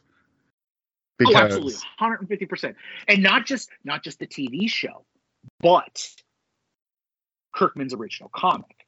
Yeah, because that came before even the 2012 Last of Us. Like, it came, like, so like you're right. It like it's the father or the progenitor. Like it had to crawl before it can But somebody last had of us to can fly. like they had to like AMC adapting that show and it being super successful allows eventually HBO or whoever to go in and go, okay, we're going to make The Last of Us. And 100% some studio executive was like, so it's like a zombie show. So it's going to be like The Walking Dead because that's super successful. Yeah. And then them going, yeah. Takes. Yeah. You know? They're like, yeah, sure, Scooter. That's what it is. And his fucking name is probably Scooter. Because, fucking every executive is like Nepo baby. So, yeah, well, of course, Scooter, that's what it is. Go ahead and get ready for your cocaine-fueled, weekend at San Diego Comic-Con. I'm so tired of hearing about the people talking about the Nepo stuff as far as, like, stars are concerned. Like, people like Jamie Lee Curtis or, like, these kids coming up that are even Tom Hanks's kids are, like, just whatever. Like, I'm so tired of that. Like, first of all, like those singers, actors, actresses, whatever, like, yes, they do get a leg up because of who their parents or aunts or uncles or whatever are, but like they're also really fucking talented. Like, yes, there's not, I don't know. I hate that argument when it's like the nepotism thing that we really need to be talking about is these people that get placed in like those decision-making roles because their dad was the head of a fucking studio or some dumb shit like that when they didn't earn that. They don't know creative shit from their own asshole. And like, that's the nepotism that's the problem. Not like, oh, it turns out that Tony Curtis's daughter is also really fucking talented. Like, oh, who would have thought that Tony Curtis and Janet Leigh would have had a daughter that was really fucking talented? Like, I don't know anybody, man. Like, who would have thought Judy Garland's daughter was really talented? I don't know anybody. Like, because, like, that's, it just stands to reason. I'm just like, nobody like Ken Griffey was a good baseball player. Ken Griffey Jr., excellent baseball player. Like, nobody's talking about that, man. Or okay, so like Bronny James is a good basketball player, right? Bryce James is a good basketball player. Their dad is an incredible basketball player. So, but I mean, at the same time, like, look at like Marcus Jordan is not a good fucking, like, Michael Jordan was the GOAT, right? Like, he was the fucking GOAT, but none of his kids are basketball. He's got that Teen Wolf thing though, where it skips a generation. his grandkid is going to be phenomenal. Oh shit, that's funny. That is funny. But also like okay, so like I don't like, look, I don't care, like, I don't care that Nicholson's son is now, like, a star or he's like in shows. Like Jack Quaid going back to Scream, like, yes, okay, The Boys. Yeah, I don't care if somebody was like, oh, hey man, that's Dennis Quaid's son.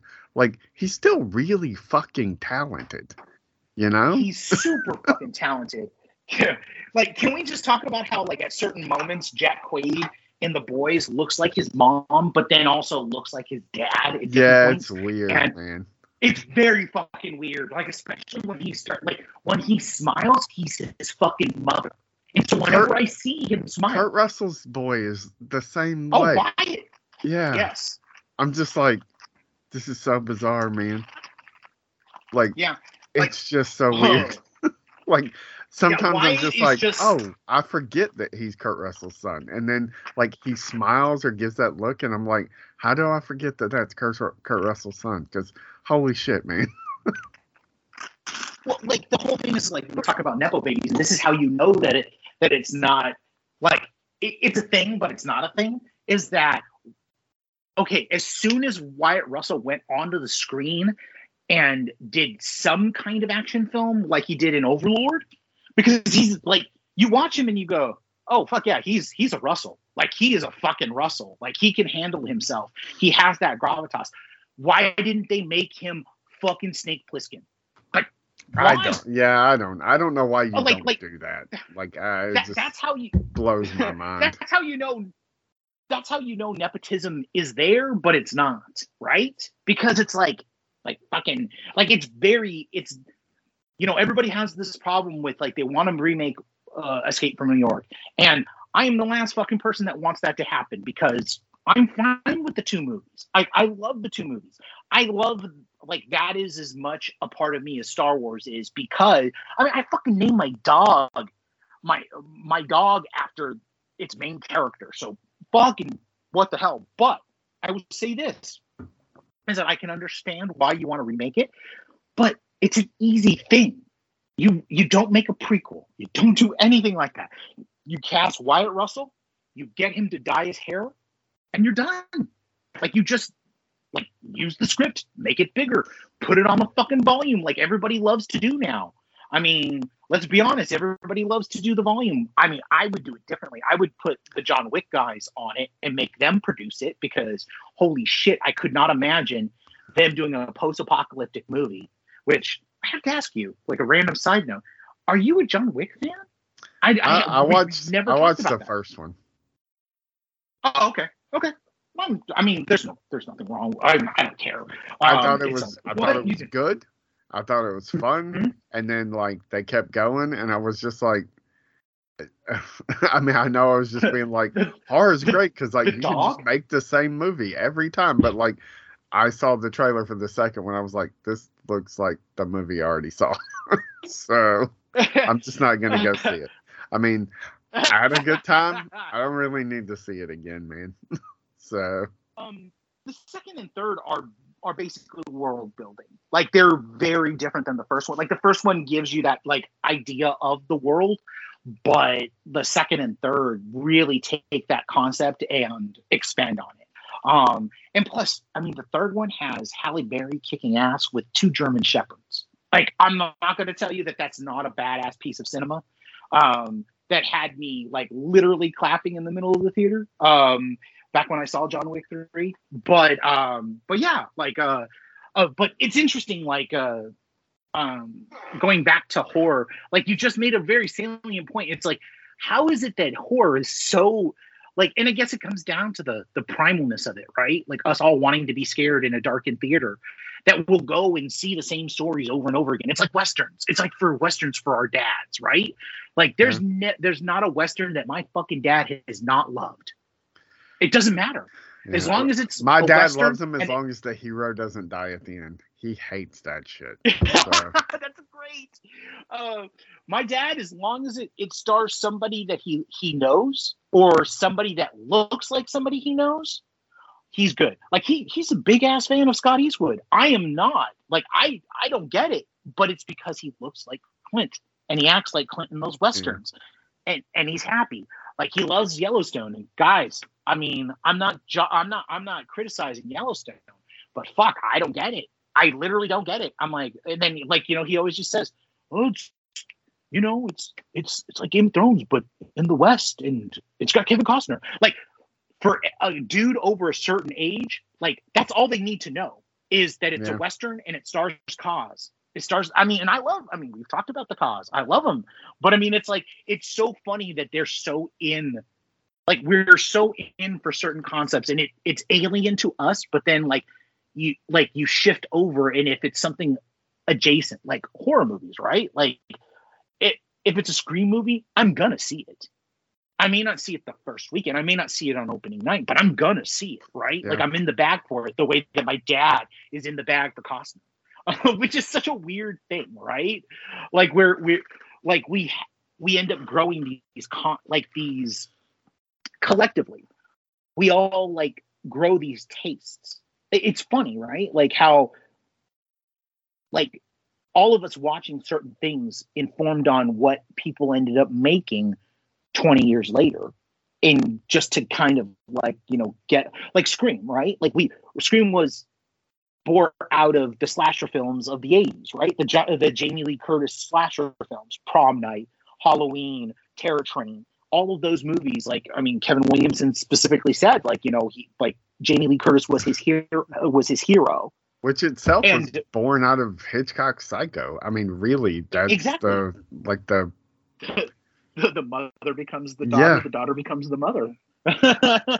And even now, like Jamie Lee, like we're in an era where, like, so, like, you know, like you were saying, it started with Psycho, right? With Hitchcock inventing a genre, which he really did with Psycho, right? The slasher film is started there, and then the Italians take it over and create something, and then John Carpenter does this weird meta casting with Jamie Lee Curtis, and that's how we get to the slashers. And then we make a whole bunch of slashers, and then in the 90s we do the whole thing of like, I Know What You Did Last Summer, Scream, and we go back to the slashers. We come back this time, but we're doing remakes and reimaginations and reboots and legacy sequels. It's kind of funny the way where horror goes wherever the populace goes. And I think that that's finally where, and also because it's cheap to make, you're always going to get young, talented people to make things that are elevated, like, or at least elevated for the time. Part of the reason why I think that and slashers end up, like, you know, the slasher ended up becoming what it became was because there. I mean there's a point. Friday the 13th is a good, like, it's literally somebody going, like, it's not set at a hotel. It's they took Psycho and they completely inversed it. Like, it's okay. It's not set at a hotel. It's set at a camp in the woods. Okay, Psycho, the son is pretending to be the mother, and so Friday the 13th, the mother's pretending to be the son. Yes. Like, it's the complete inverse, and you know, like, Halloween doesn't, like, really only owes itself as a slasher movie to just the idea of, like, you stumbled into this thing and you didn't know that you were in a horror movie. Like, that's the idea behind Halloween, is like, you don't know what the fuck is going on, you know. Janet Leigh, the whole, like, first 30 minutes of Psycho has nothing to fucking do with Norman Bates. Nothing. Absolutely not. It's like about this whole money scheme. A robbery. Yeah. Exactly. It's only when she decides that she's going to go back and she's like, okay, well, just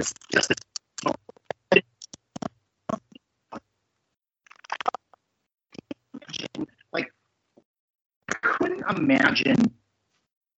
Like, I was thinking about it, and it's like, it's very weird because if you think about it, it's like, could you imagine sitting down and only seeing that Hitchcock trailer of like, you know, people will not be admitted after the movie has started. And please keep the surprises quiet. Could you imagine opening night, sitting down on a Friday fucking night, we're going to go see the new Hitchcock film with Janet Leigh.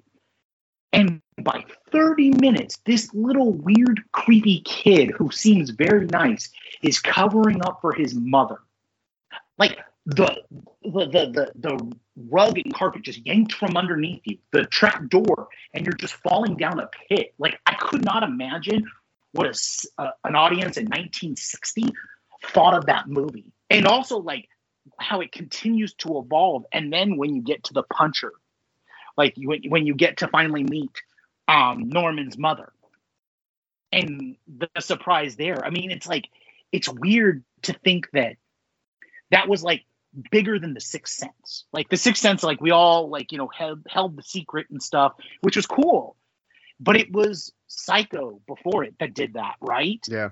I couldn't even imagine. Like, if I could go back, like, you know, they're always talking about if you could erase, like, you know, your movie mind memory, and then jump into a point where you could watch something for the first time, have no prior knowledge of it, but also the spindle of, like, its cause on pop culture, just to see the movie and react to it the way that an audience would react when you first saw it, I would say Psycho. Because I couldn't imagine the kind of, like, shock it brought to somebody when, like, 30 minutes in, your heroine is killed, but not just killed, like she's stabbed to death. So you see her get put into the lake. Like, that's wild, right? Like, wild. Yeah. To like not bring it full circle, but maybe take it all the way back to its origins. So, like, that the thing about horror is, like, it's one of the only, like, actual genres that predates, like, it's one of the first fucking things we do with film, right? Like, probably the first thing people do with film is the thing nobody wants to talk about, which is nudity, sex, all of that. Like, exactly. That's we're not going to talk about that, because the first thing we do with any new technology is figure out a way to turn it into pornography. The second thing we do is figure out a way to fucking scare people with it. Like, it's, there was the drama and sci-fi-ish stuff, but, like, I mean, one of the earliest movies is fucking Nosferatu. Like, it's fucking terrifying. Like, that movie is terrifying. It really is. Max Schreck. I mean, like, there's, like, Max Schreck is such a visually stunning character, and Nosferatu is that they made a movie about the making of that, with the concept that Max Schreck was actually a fucking vampire, starring. And they turned it into a horror comedy. It's fucking great, man. It really is. It really is. Like, I fucking love that movie. John Malkovich, Malkovich and Defoe, the only way that it could have gotten better is if they had somehow found a way to cast Nicolas Cage, who produced the film. I just googled the first horror movie, and that obviously isn't, because that's what, early 1900s, 1920s, right? Yeah. The first horror movie is the French dude. So the earliest films were mid 1890s. By 1898, he had made The Haunted Castle, or House of the Devil, or however you want to translate the French. And that's considered the first horror movie. So, like, you're talking about not even a decade into moving pictures, not even 5 years really into moving pictures, and it's we got a horror movie, like, it's crazy. And then, like, if you like, we're talking about twist endings, like Psycho informs the slasher genres, but, like, twist endings, like, the first twist ending in cinema is probably The Cabinet of Dr. Caligari. Where it's just like, oh fuck, that. Like, he's in an insane asylum, and that's what German expressionism. So it's like late. That's 20s. The 20s. That's like 20s. Yeah. That's like the probably I'd have to Google whatchamacallit to see when it came out, but I think you're right. It was in the 20s.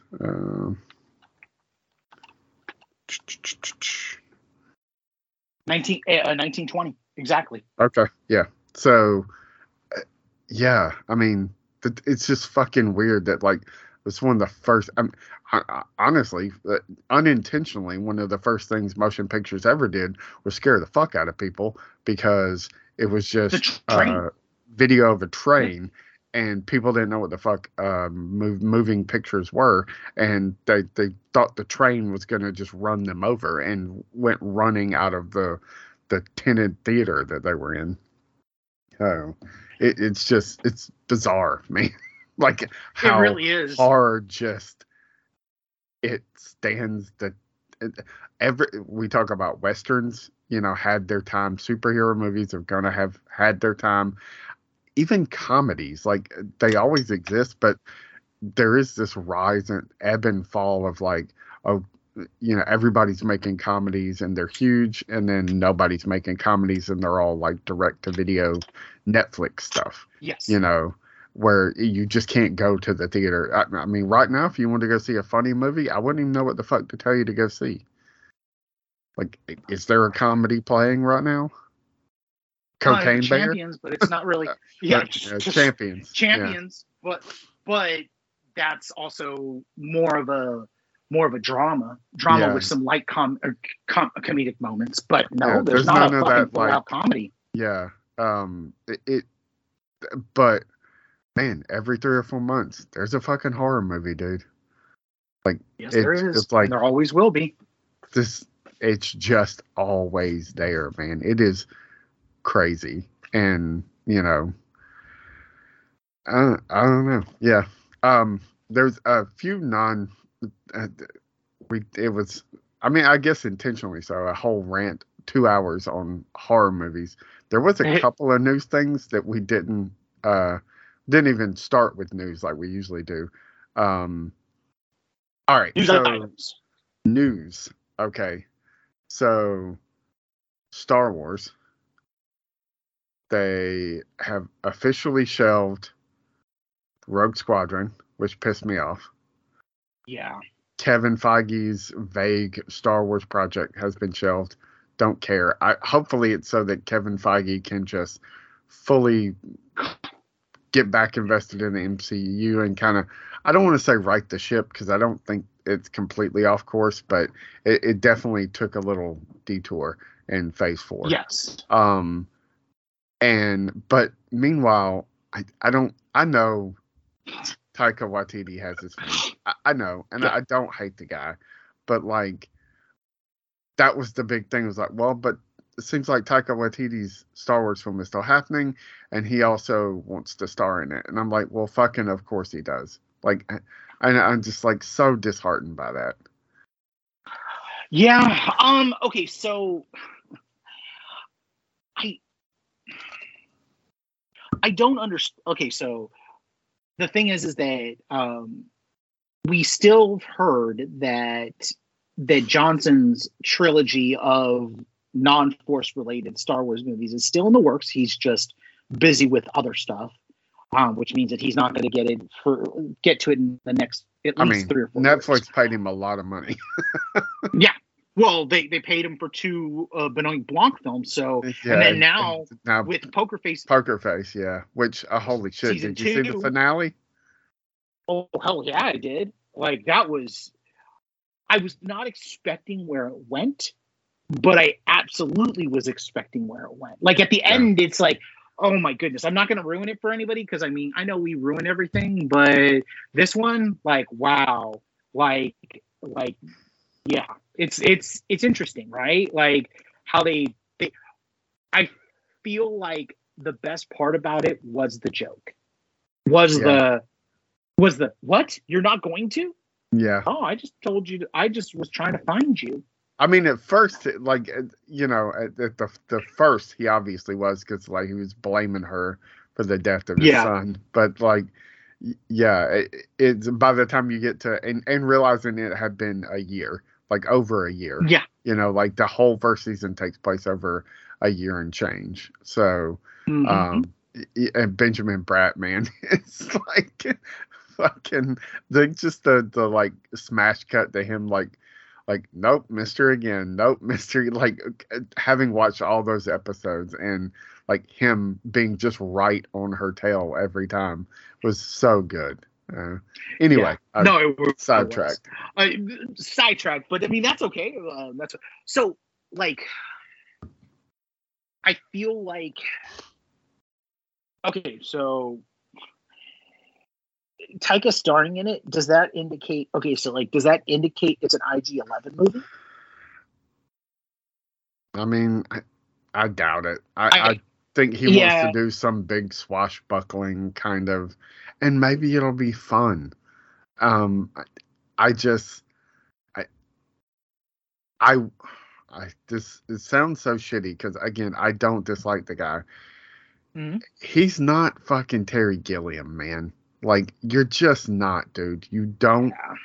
I don't think you have the imagination and the wherewithal and the ability to, I mean, Gilliam has had his moments where it didn't quite succeed either, but like you think you're making these like weird Gilliam type like comedy drama things, and like it just Thor: Love and Thunder was just not good, man, and I can't see anybody watching that being like, yeah, we should still let him do a Star Wars movie and let him like fully be in control. Now, I'm saying that maybe they have reined him in, because I feel like they gave him way too much leeway with Love and Thunder. Like there was nobody, it's not Kevin Feige didn't feel like he was looking over his shoulder going like, you can't do this. Like it needs to be more streamlined, more focused, more like you can't just be all over the place, you know? But also like, you know, like, let's be honest, that's Feige's fault. That's Feige's fault for having a good experience with Taika for Ragnarok, and them all just agreeing that it was like, you know, this is what they're going to do, right? Like they're going to let him do Love and Thunder and just have Taika. I mean, we were all in the back for it. We just didn't expect it to be so sloppy, especially after his other movies. Now, here's the thing that everybody is not talking about is that Taika has a movie in the can that Fox is super, super, super high on. It's the movie about the rugby club that lost 50-0. Yeah. And then came back, starring Michael Fassbender. And I've heard that movie is going to be Fox's like push for Oscar season, because it's that good. It's that feel good sports movie, but elevated and done in the Taika Waititi way that Jojo Rabbit was done, or his other movies. So it could very well be. But is that the thing? Does he just need to stick to, like, you making your stuff works, dude. You playing in other people's sandboxes, it worked one time really well. And I know it's basically you're just 1 for 1, but do you want him to be 1 for 2 and strike out with a Star Wars movie? Absolutely not. But at this point, like, so the thing is that Star Wars, okay, so like the worst part about this, all of this is that Star Wars has done what Star Trek did in 2008, which it shouldn't have done, which was they lost track of where they're good. Like Star Wars and Star Trek are two very separate entities. Now go with me on this. Star Wars is cinema and films. Star Trek is TV. Now, of course, they both intermingle now, but I feel like Star Wars' strength, as we're seeing, and you know, we did watch the, like, you know, it's just like, I liked the second episode of The Mandalorian because it kind of gave me context that so fucking we're not going to, seriously, like all the flowers to Katie Sackhoff. Like even my wife was like, where is she from? I'm like, you didn't watch Battlestar? She goes, no, of course I didn't. I was a kid and I wasn't into sci-fi. I was like, that's okay. Well, she's from that and so much more. And I'm like, and she's just, they're giving her the treatment. And I'm fucking so for that. Like this episode, why didn't they do a 2 episode? That's what I want to know. So I found out that they did a 2 episode premiere for the people that they screened it for, when it was screened like within a week before the first episode dropped. Yeah. The people that went to the theater, I think it was only an LA screening, but the press screening or whatever, they all got to see the first 2 episodes. I was just like, well, that's some bullshit, man, because like I wouldn't have been as negative on the first episode if it had been both of those episodes. You know, I wouldn't have been ecstatic that we burned through 2 episodes in 1 week. But like, yeah, man, it's like 40 minutes long. It does still have that like video gamey fetch quest thing going on, but like it delivers on that. It's not just the fucking fetch quest. It is like it builds up and it has like furthers the mythology of all of it. Like, we learn stuff about Mandalore that, unless you're like deep into Star Wars culture nerdiness, you don't really know, you know? Like, it was such a good episode that, like, even the things that I didn't love about it, it didn't matter because it was so much fun. So, and I so badly wanted that thing to be General Grievous. Me and Jacob argued about it. It was like, why would it be Grievous? I was like, I don't know, man. Maybe just his fucking eyeball survived. Seriously, no, but that's what, when I saw it, I was like, oh, but no. But I mean, like, but this is what it's good at. Okay, so like, thank God, like, you know, like I said, like, I was like so relieved after I watched this fucking episode. But Star Wars is meant for the big screen, and I feel like we've gotten off track. Just like, but Star Trek course corrected and went back to TV, and it's beautiful and it's amazing and it works. I love it. I love the shows that they have on Paramount Plus now. They got back to basics. I feel like we really need to get back to basics with Star Wars. We need to see it on the big screen, because as much as I like the TV, there's something that's lacking, and I could never put my finger on it. And it became salient to me when the premiere episode happened and the giant snapping turtle. Yeah. And I mean, I have a big screen. I have an 85-inch 4K, right? And we're kind of close to it, so it's pretty big. But I kept on thinking to myself, if I had seen this on IMAX, if I had seen this in a movie in IMAX, it would have been very, very, very, very different. And that's what Star Wars is. It's big spectacle. Like, we can go around the concepts and the themes and the hardiness of the films, but ultimately Star Wars is spectacle, and you can't have spectacle on small screen. I mean, Tom Cruise proved that last year, so much so that he got an Oscar. He got a first producing Oscar nomination out of Top Gun Maverick, because collectively we were all in for it. And that's the thing that I keep on going back to, which is that Star Wars needs to be spectacle. It needs to be big. I understand the concepts that they're dealing with, and that's great. But imagine if The Mandalorian was a trilogy of movies, and they dropped a lot of the shit that we didn't need and focused on certain things. I mean, right? Like, that would be something that, like, the Mandalorian Part 1 or the Mandalorian 1, 2, and 3, like, if it was a trilogy and we just saw it over Christmas. And we got a Boba Fett trilogy, like, you know, maybe post Clone Wars Boba Fett, pre, Star Wars Boba Fett, and then, exactly. got a after, and then like 2 movies set after the fall of the Empire with Boba Fett, kind of one that brings him back, and then you could, I guess you could do it all in one movie. Either way, like, you could have made it like the big spectacle of it all.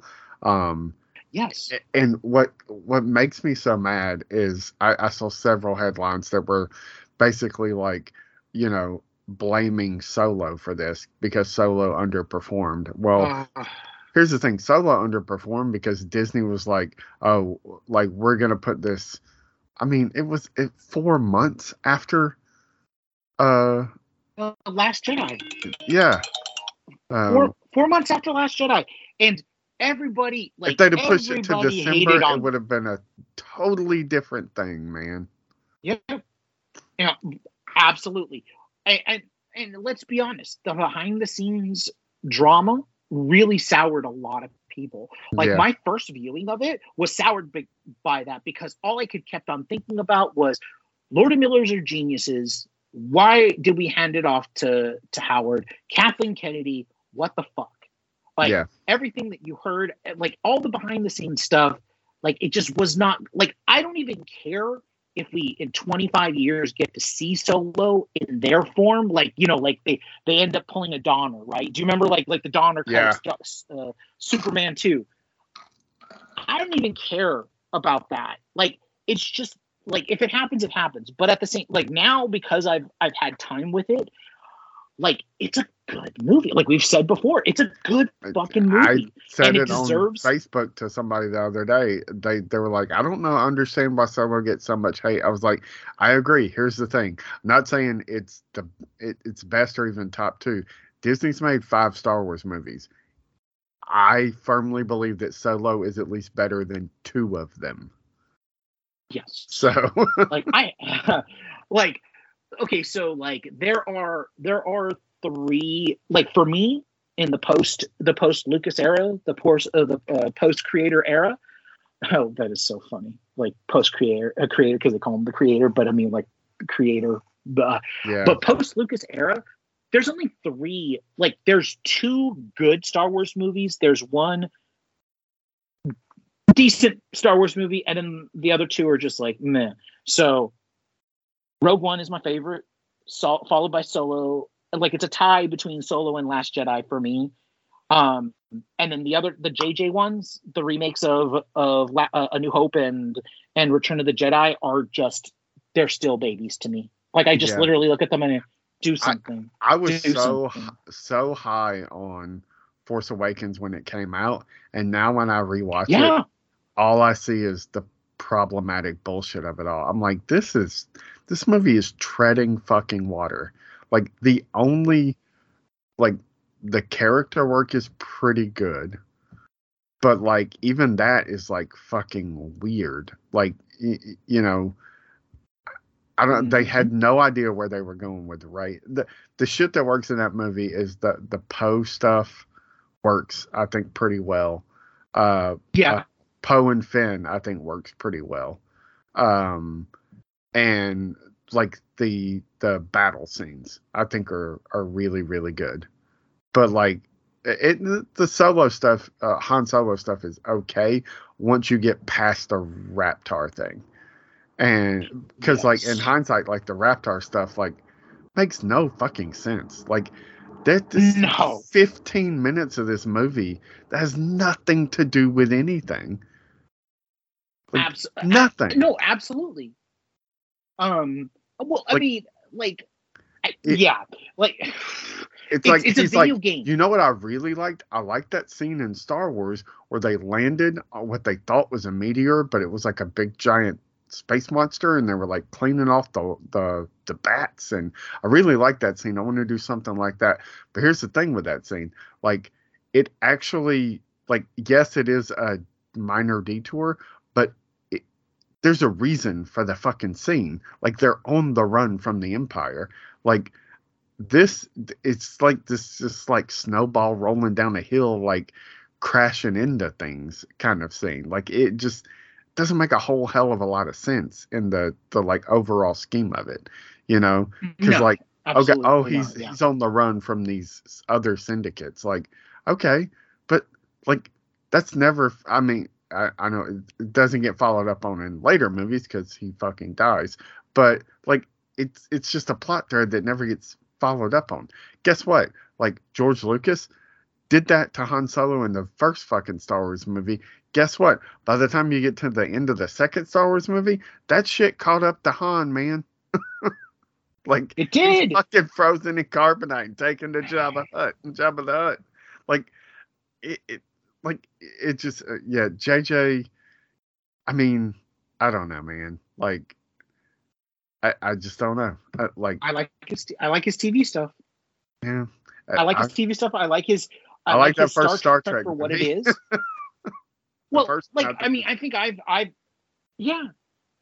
but I mean, okay, let's be honest. Like the first 2 Star Trek movies for him are like Star Trek by way of Star Wars. They really feel like.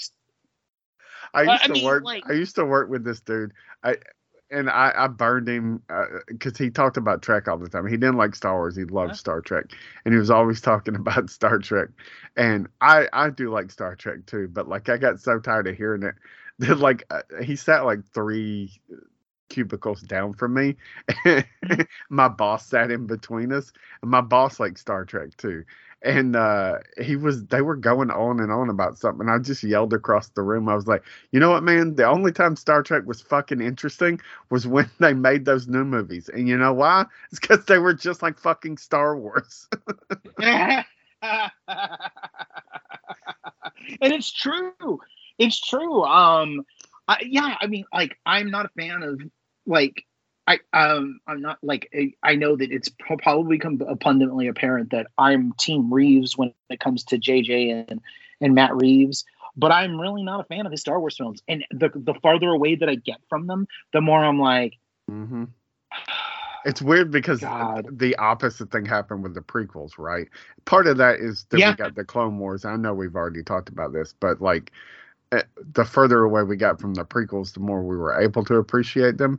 And then the further away we get from at least JJ's movies, I will always have a soft spot in my heart for The Last Jedi. But like, it's also got some moments where it's like, what the fuck is going on? I don't like the Canto Bite stuff. I'll never like the Canto Bite stuff. I think it's just like, that's such a fucking like just bizarre thing in the middle of the movie, but like whatever. The further away I get from those movies, the less I really love them, and hopefully that'll change. Like, I hope we get to revisit those characters, because I actually do like the characters. Like, I think Rey is great for the most part. It's bullshit they killed off Kylo Ren, because, like, I'm sorry, like, if you were gonna keep going, you keep going with that character, because holy shit, what an arc. Like, yes, that's very much so. That's the one you should have pinned your hopes on. That's the dude you should have been like, hey man, we need you for like 6 movies. So, and you keep that, and you just make these personal films about him trying to like redeem himself, It doesn't have to be like galaxy Star Wars spanning stuff. It just, personal shit, but it's whatever. And Poe and Finn, man, like, just give me the fucking buddy movie with those guys. Like, exactly. It's fun, man. But you wasted them, with bullshit revisits of like, oh, well, they bashed the prequels because they're not like the originals. We'll just remake the originals. Anyway, so long story short, I guess you feel like me. You're pretty disappointed that, like, especially Rogue Squadron, like, the Kevin Feige thing was so vague that it's just like, all right, whatever. Yeah. He likes Star Wars just like everybody else, and if they're going to give him one, of course he wants to make one. But absolutely. So we also found out that Amazon has picked up the Batman show that Zaslav canceled.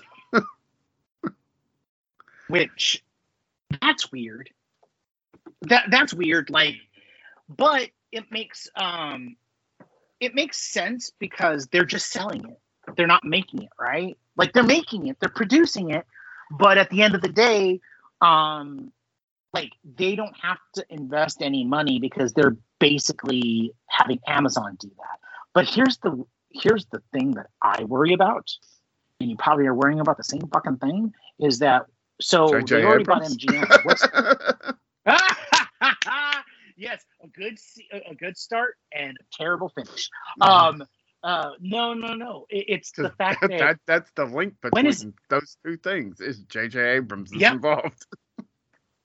Yeah, that's true. That's very true. I was also worried about the fact that, is this the beginning of Amazon trying to purchase Warner Brothers? Because Zaz is all about selling things. That's exactly what Spencer texted me about it, and I said my only response was, Amazon will own Warner Brothers inside of 5 years, and I don't think it'll take that long. So I don't think so either. I think that they've had these really weird restructuring bonus plans at Warner Brothers, and go with me on this. It's all based off of stock, and guess who gets the most stock based off of their loss to gain ratio? Zaz. Duh. So, duh. Like, like when you're the head and you write the rules. we're going to restructure everything so that fucking I get everything and you get shit. I guarantee you that Warner Brothers does not want to deal with, or Amazon will not want to deal with that. They will strike when the iron is hot. Yep. And I guarantee you within the next 18 months, they buy Warner Brothers Discovery. So you don't even know it'll take years. So 18 months, because who wants to deal with Zaz? And so the thing is with Amazon. On MGM and Warner Brothers? Yep. Well, here's the thing is that. Old school studios. Yep. Well, did you hear so Amazon had a huge hit with Creed. I mean, it made $58 million. We're getting the fucking Creed cinematic universe now. We are, where Stallone is welcome back now. Before, there was some whole tenuous thing, but here's the thing: in the last week they've made deals with at least 5 creatives via their MGM. They're trying to be creator friendly. And if your eyesight is on the prize, which is Warner Brothers, I mean, that's as big as, people don't really understand. That's as big as Disney. It doesn't seem like it right now because they're in the shit can, but that includes DC, that includes Warner Brothers Music, that includes it's a massive fucking library that is absolutely going to waste. And they want to shore up the Lord of the Rings stuff. Amazon does, because we know Bezos is a big fan of Lord of the Rings. Yep. I mean, that's how you do it. So, the only other Harry Potter. Fuck, man. Yeah. The only other thing I was gonna say, speaking of Disney, is John Berthal's back, baby. Okay, so can I pose something to you about this? I'm happy only if they make him a villain.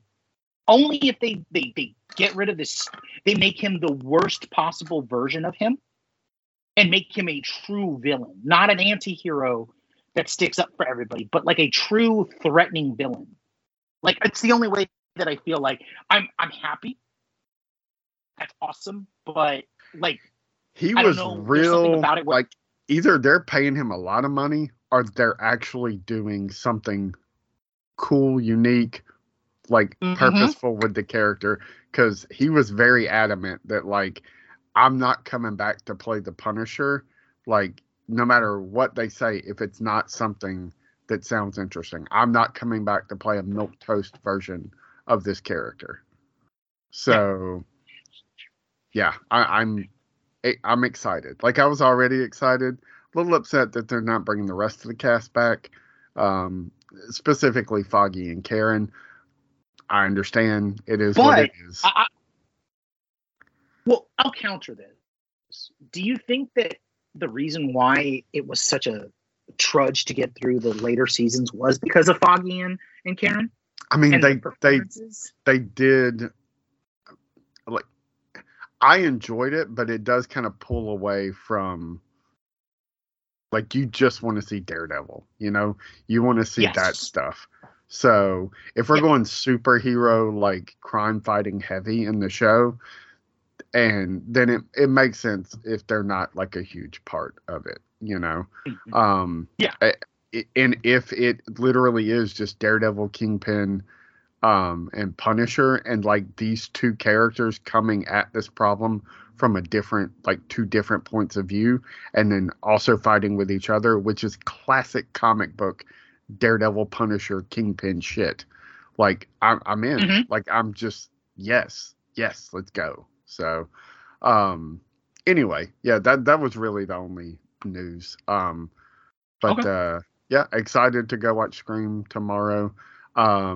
Next Saturday I will be out of town, so we won't get to talk on the podcast, at least, any Oscar stuff or anything like that. But we could save it for the next week. But the short of it is that if Michelle and Kwan don't win, we're rioting. Yeah, if Brendan Fraser doesn't win. And everything everywhere all at once before the Oscars has even aired is now either the most or one of the most awarded films of all time. It should be. Like, yeah, it is just raked it in, and I hope it fucking takes every Oscar home. I mean, there's a few that if it doesn't win, I won't be super mad about, but like, I hope it wins everything. So, yep. Yeah, no, absolutely. It's the movie that deserves it, because it's the best movie of the year. It's still like I was kind of trying to keep polling. Like, there's nothing I don't even know if like it's like one of those Mad Max situations where it's just like it's just too fucking good. Like, there's not going to be another movie for like another 8 to 10 years that's going to be as good as this. Like, that's the craziest part to me about this, is that as good as Avatar 2 was, it's nowhere near everything, everywhere, and all at once. Like, and that's fucking James Cameron at his best, I'm gonna prove you wrong. I'm gonna prove you again wrong. I'm gonna make a movie that makes $2.5 billion this time. And guess what? We got more coming at you. Which is like, like ultimately, it's like, wow, what a time to be alive. Like, what a time to be alive that I never thought that I never contemplated, even though like she's one of my favorite actresses. Like, I've had a crush on her all of my life that I've known her since Super Cop is where I really kind of knew who Michelle Yeoh was, and then went back and to see one of my favorite actresses win, like somebody who's just steeped in genre win Best Actress would just be for a movie that is steeped in genre. It's not like she went to awards fodder and like played some real life tragic hero that died or anything like that. No, she was in a genre film, and she's like, I hope to God she wins. Like, I really do feel like it's the best performance by a long shot. I mean, a distant second is, of course, the GOAT, Kate Blanchett in Tar. But I mean, she's the only thing that's good in Tar. Oh my God, did I say that? Oh my God, I did not like Tar. Oh my God. Like, I mean, it's good, but it's all her performance. I mean, I would not recommend it. I think I've even told you. If you want to see a great performance mired by a very slow film, go right ahead, we'll watch it. But anyway, yeah, we're all going to be rooting for it, and I really hope to God that it all takes it all. If we'll know early, because Best Supporting Actress is up, and if Stephanie Hugh wins, we know that it's going to be go time. Who deserves that Oscar just as much as Michelle Yeoh and Ki-Hu Kwan. Like, I mean, I'm gonna probably cry my eyes out when I watch Ki-Hu Kwan because I mean, he's a lock, right? Like, there's nobody else. I hope so, man. I hope so. I don't know what he's gonna say when he gets up there, because at this point he's thanked everybody. But it'll be what it is. If that happens, I will say one more thing. If that happens, the Adventures of Short Round motherfuckers. I mean, it needs to happen. It needs to happen. It really does. All right, so go check out everything else we're doing over at xwingfiles.com. Going to be probably a quiet week or so as I'm on vacation, but hopefully we'll get some stuff here and there. I will be on vacation. I will be back in town sometime, like not next weekend, because that's when I'm leaving to go out of town, but the week after that I'll be here with plenty of free time, so maybe I can get some various podcasts recorded about certain things, because I'll be seeing Shazam next weekend as well. So yeah, I have a bunch of catch up to do next week, so maybe we can we can definitely have like an off episode sometime middle week if you're off. So yeah, no, absolutely. All right. And then go check out everything Adam's doing. Lots of great write-ups. I'm sure there's probably be some post-Oscar stuff too. So yeah, there will be. The big thing is next week your How to Train Your Dragon episode, or Jesus Christ, issue of Moving Pictures is going to post, and I will tell you, dude, you made me cry. You made me cry in the writing, and then I went back and I watched the movie, and I had to stop it. Like, I had to stop it as soon as they were The flying, I couldn't handle it, dude. I don't know what happened to me. I don't know what this fucking almost 45-year-old man who never cried, never got emotional in his entire life became a sopping wet napkin. Because, like, dude, I couldn't even get through it. As soon as they started flying and that fucking score came on, I thought about what your niece said to you. I can't turn it off. Damn it, too much, too much. It's a great volume of moving pictures, guys, and kind of a continuation of the Breakfast Club issue or volume, dealing with generational trauma. It's great. I can't wait for you guys to read it. It'll be posting on Friday, and it'll be over the weekend. It'll stay over the weekend, so it'll be at the top of the page. I'm really excited about that. That's the thing that I'm most excited about this week coming, being posted.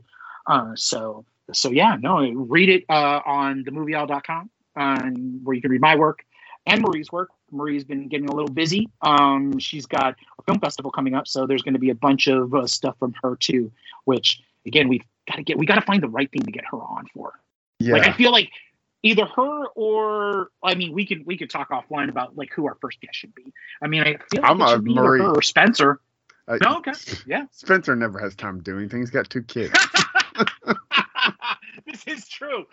This is so true. I text him something, and then he'll text me back like 3 days later. Like I texted him that joke about Bruce Willis and John Travolta, like them seeing each other in Pulp Fiction. It's funnier when you realize that like they're the father and son from Look Who's Talking. And I texted like 3 days later. He was like, ha ha ha ha ha ha. And I was like, dude. I texted you that 3 days ago. He was like, yeah, I know. I forgot to respond. Like, I know. You got one kid who's, he's 7 now. So like, he's just, curious and all over the place and just always wanting to do stuff. And you got one that's just learned to walk. So like, it's a nightmare for him. So I'm just, I don't even ask stuff. Like I'm going to see him when I go out of town. And like, at this point, I don't know that he remembers that's what I'm going to do. So I'm going to show up at his house and he's going to be like, what are you doing here? That's great. So anyway, and with that, so we'll be back soon-ish. 2 weeks. Yeah, 2 2 weeks from weeks. now. Yes, sometime, but we will be back and talking all the good stuff and catching up, and we'll have another super big episode for you guys. I'm fairly certain. Oh yeah, we'll have plenty to talk about then. So we'll see you guys in a few weeks. Lord of the Rings and the Hobbit. Number 4, Mario. Number 5, Weird Al. Number 6, Batman. Number 7, Kal-El. Number 8, The Simpsons. Number 9, TV. Number 10, every single band that I stole all their MP3s back before they all sold out. See it all together if you're with me now. Nerds ruin everything.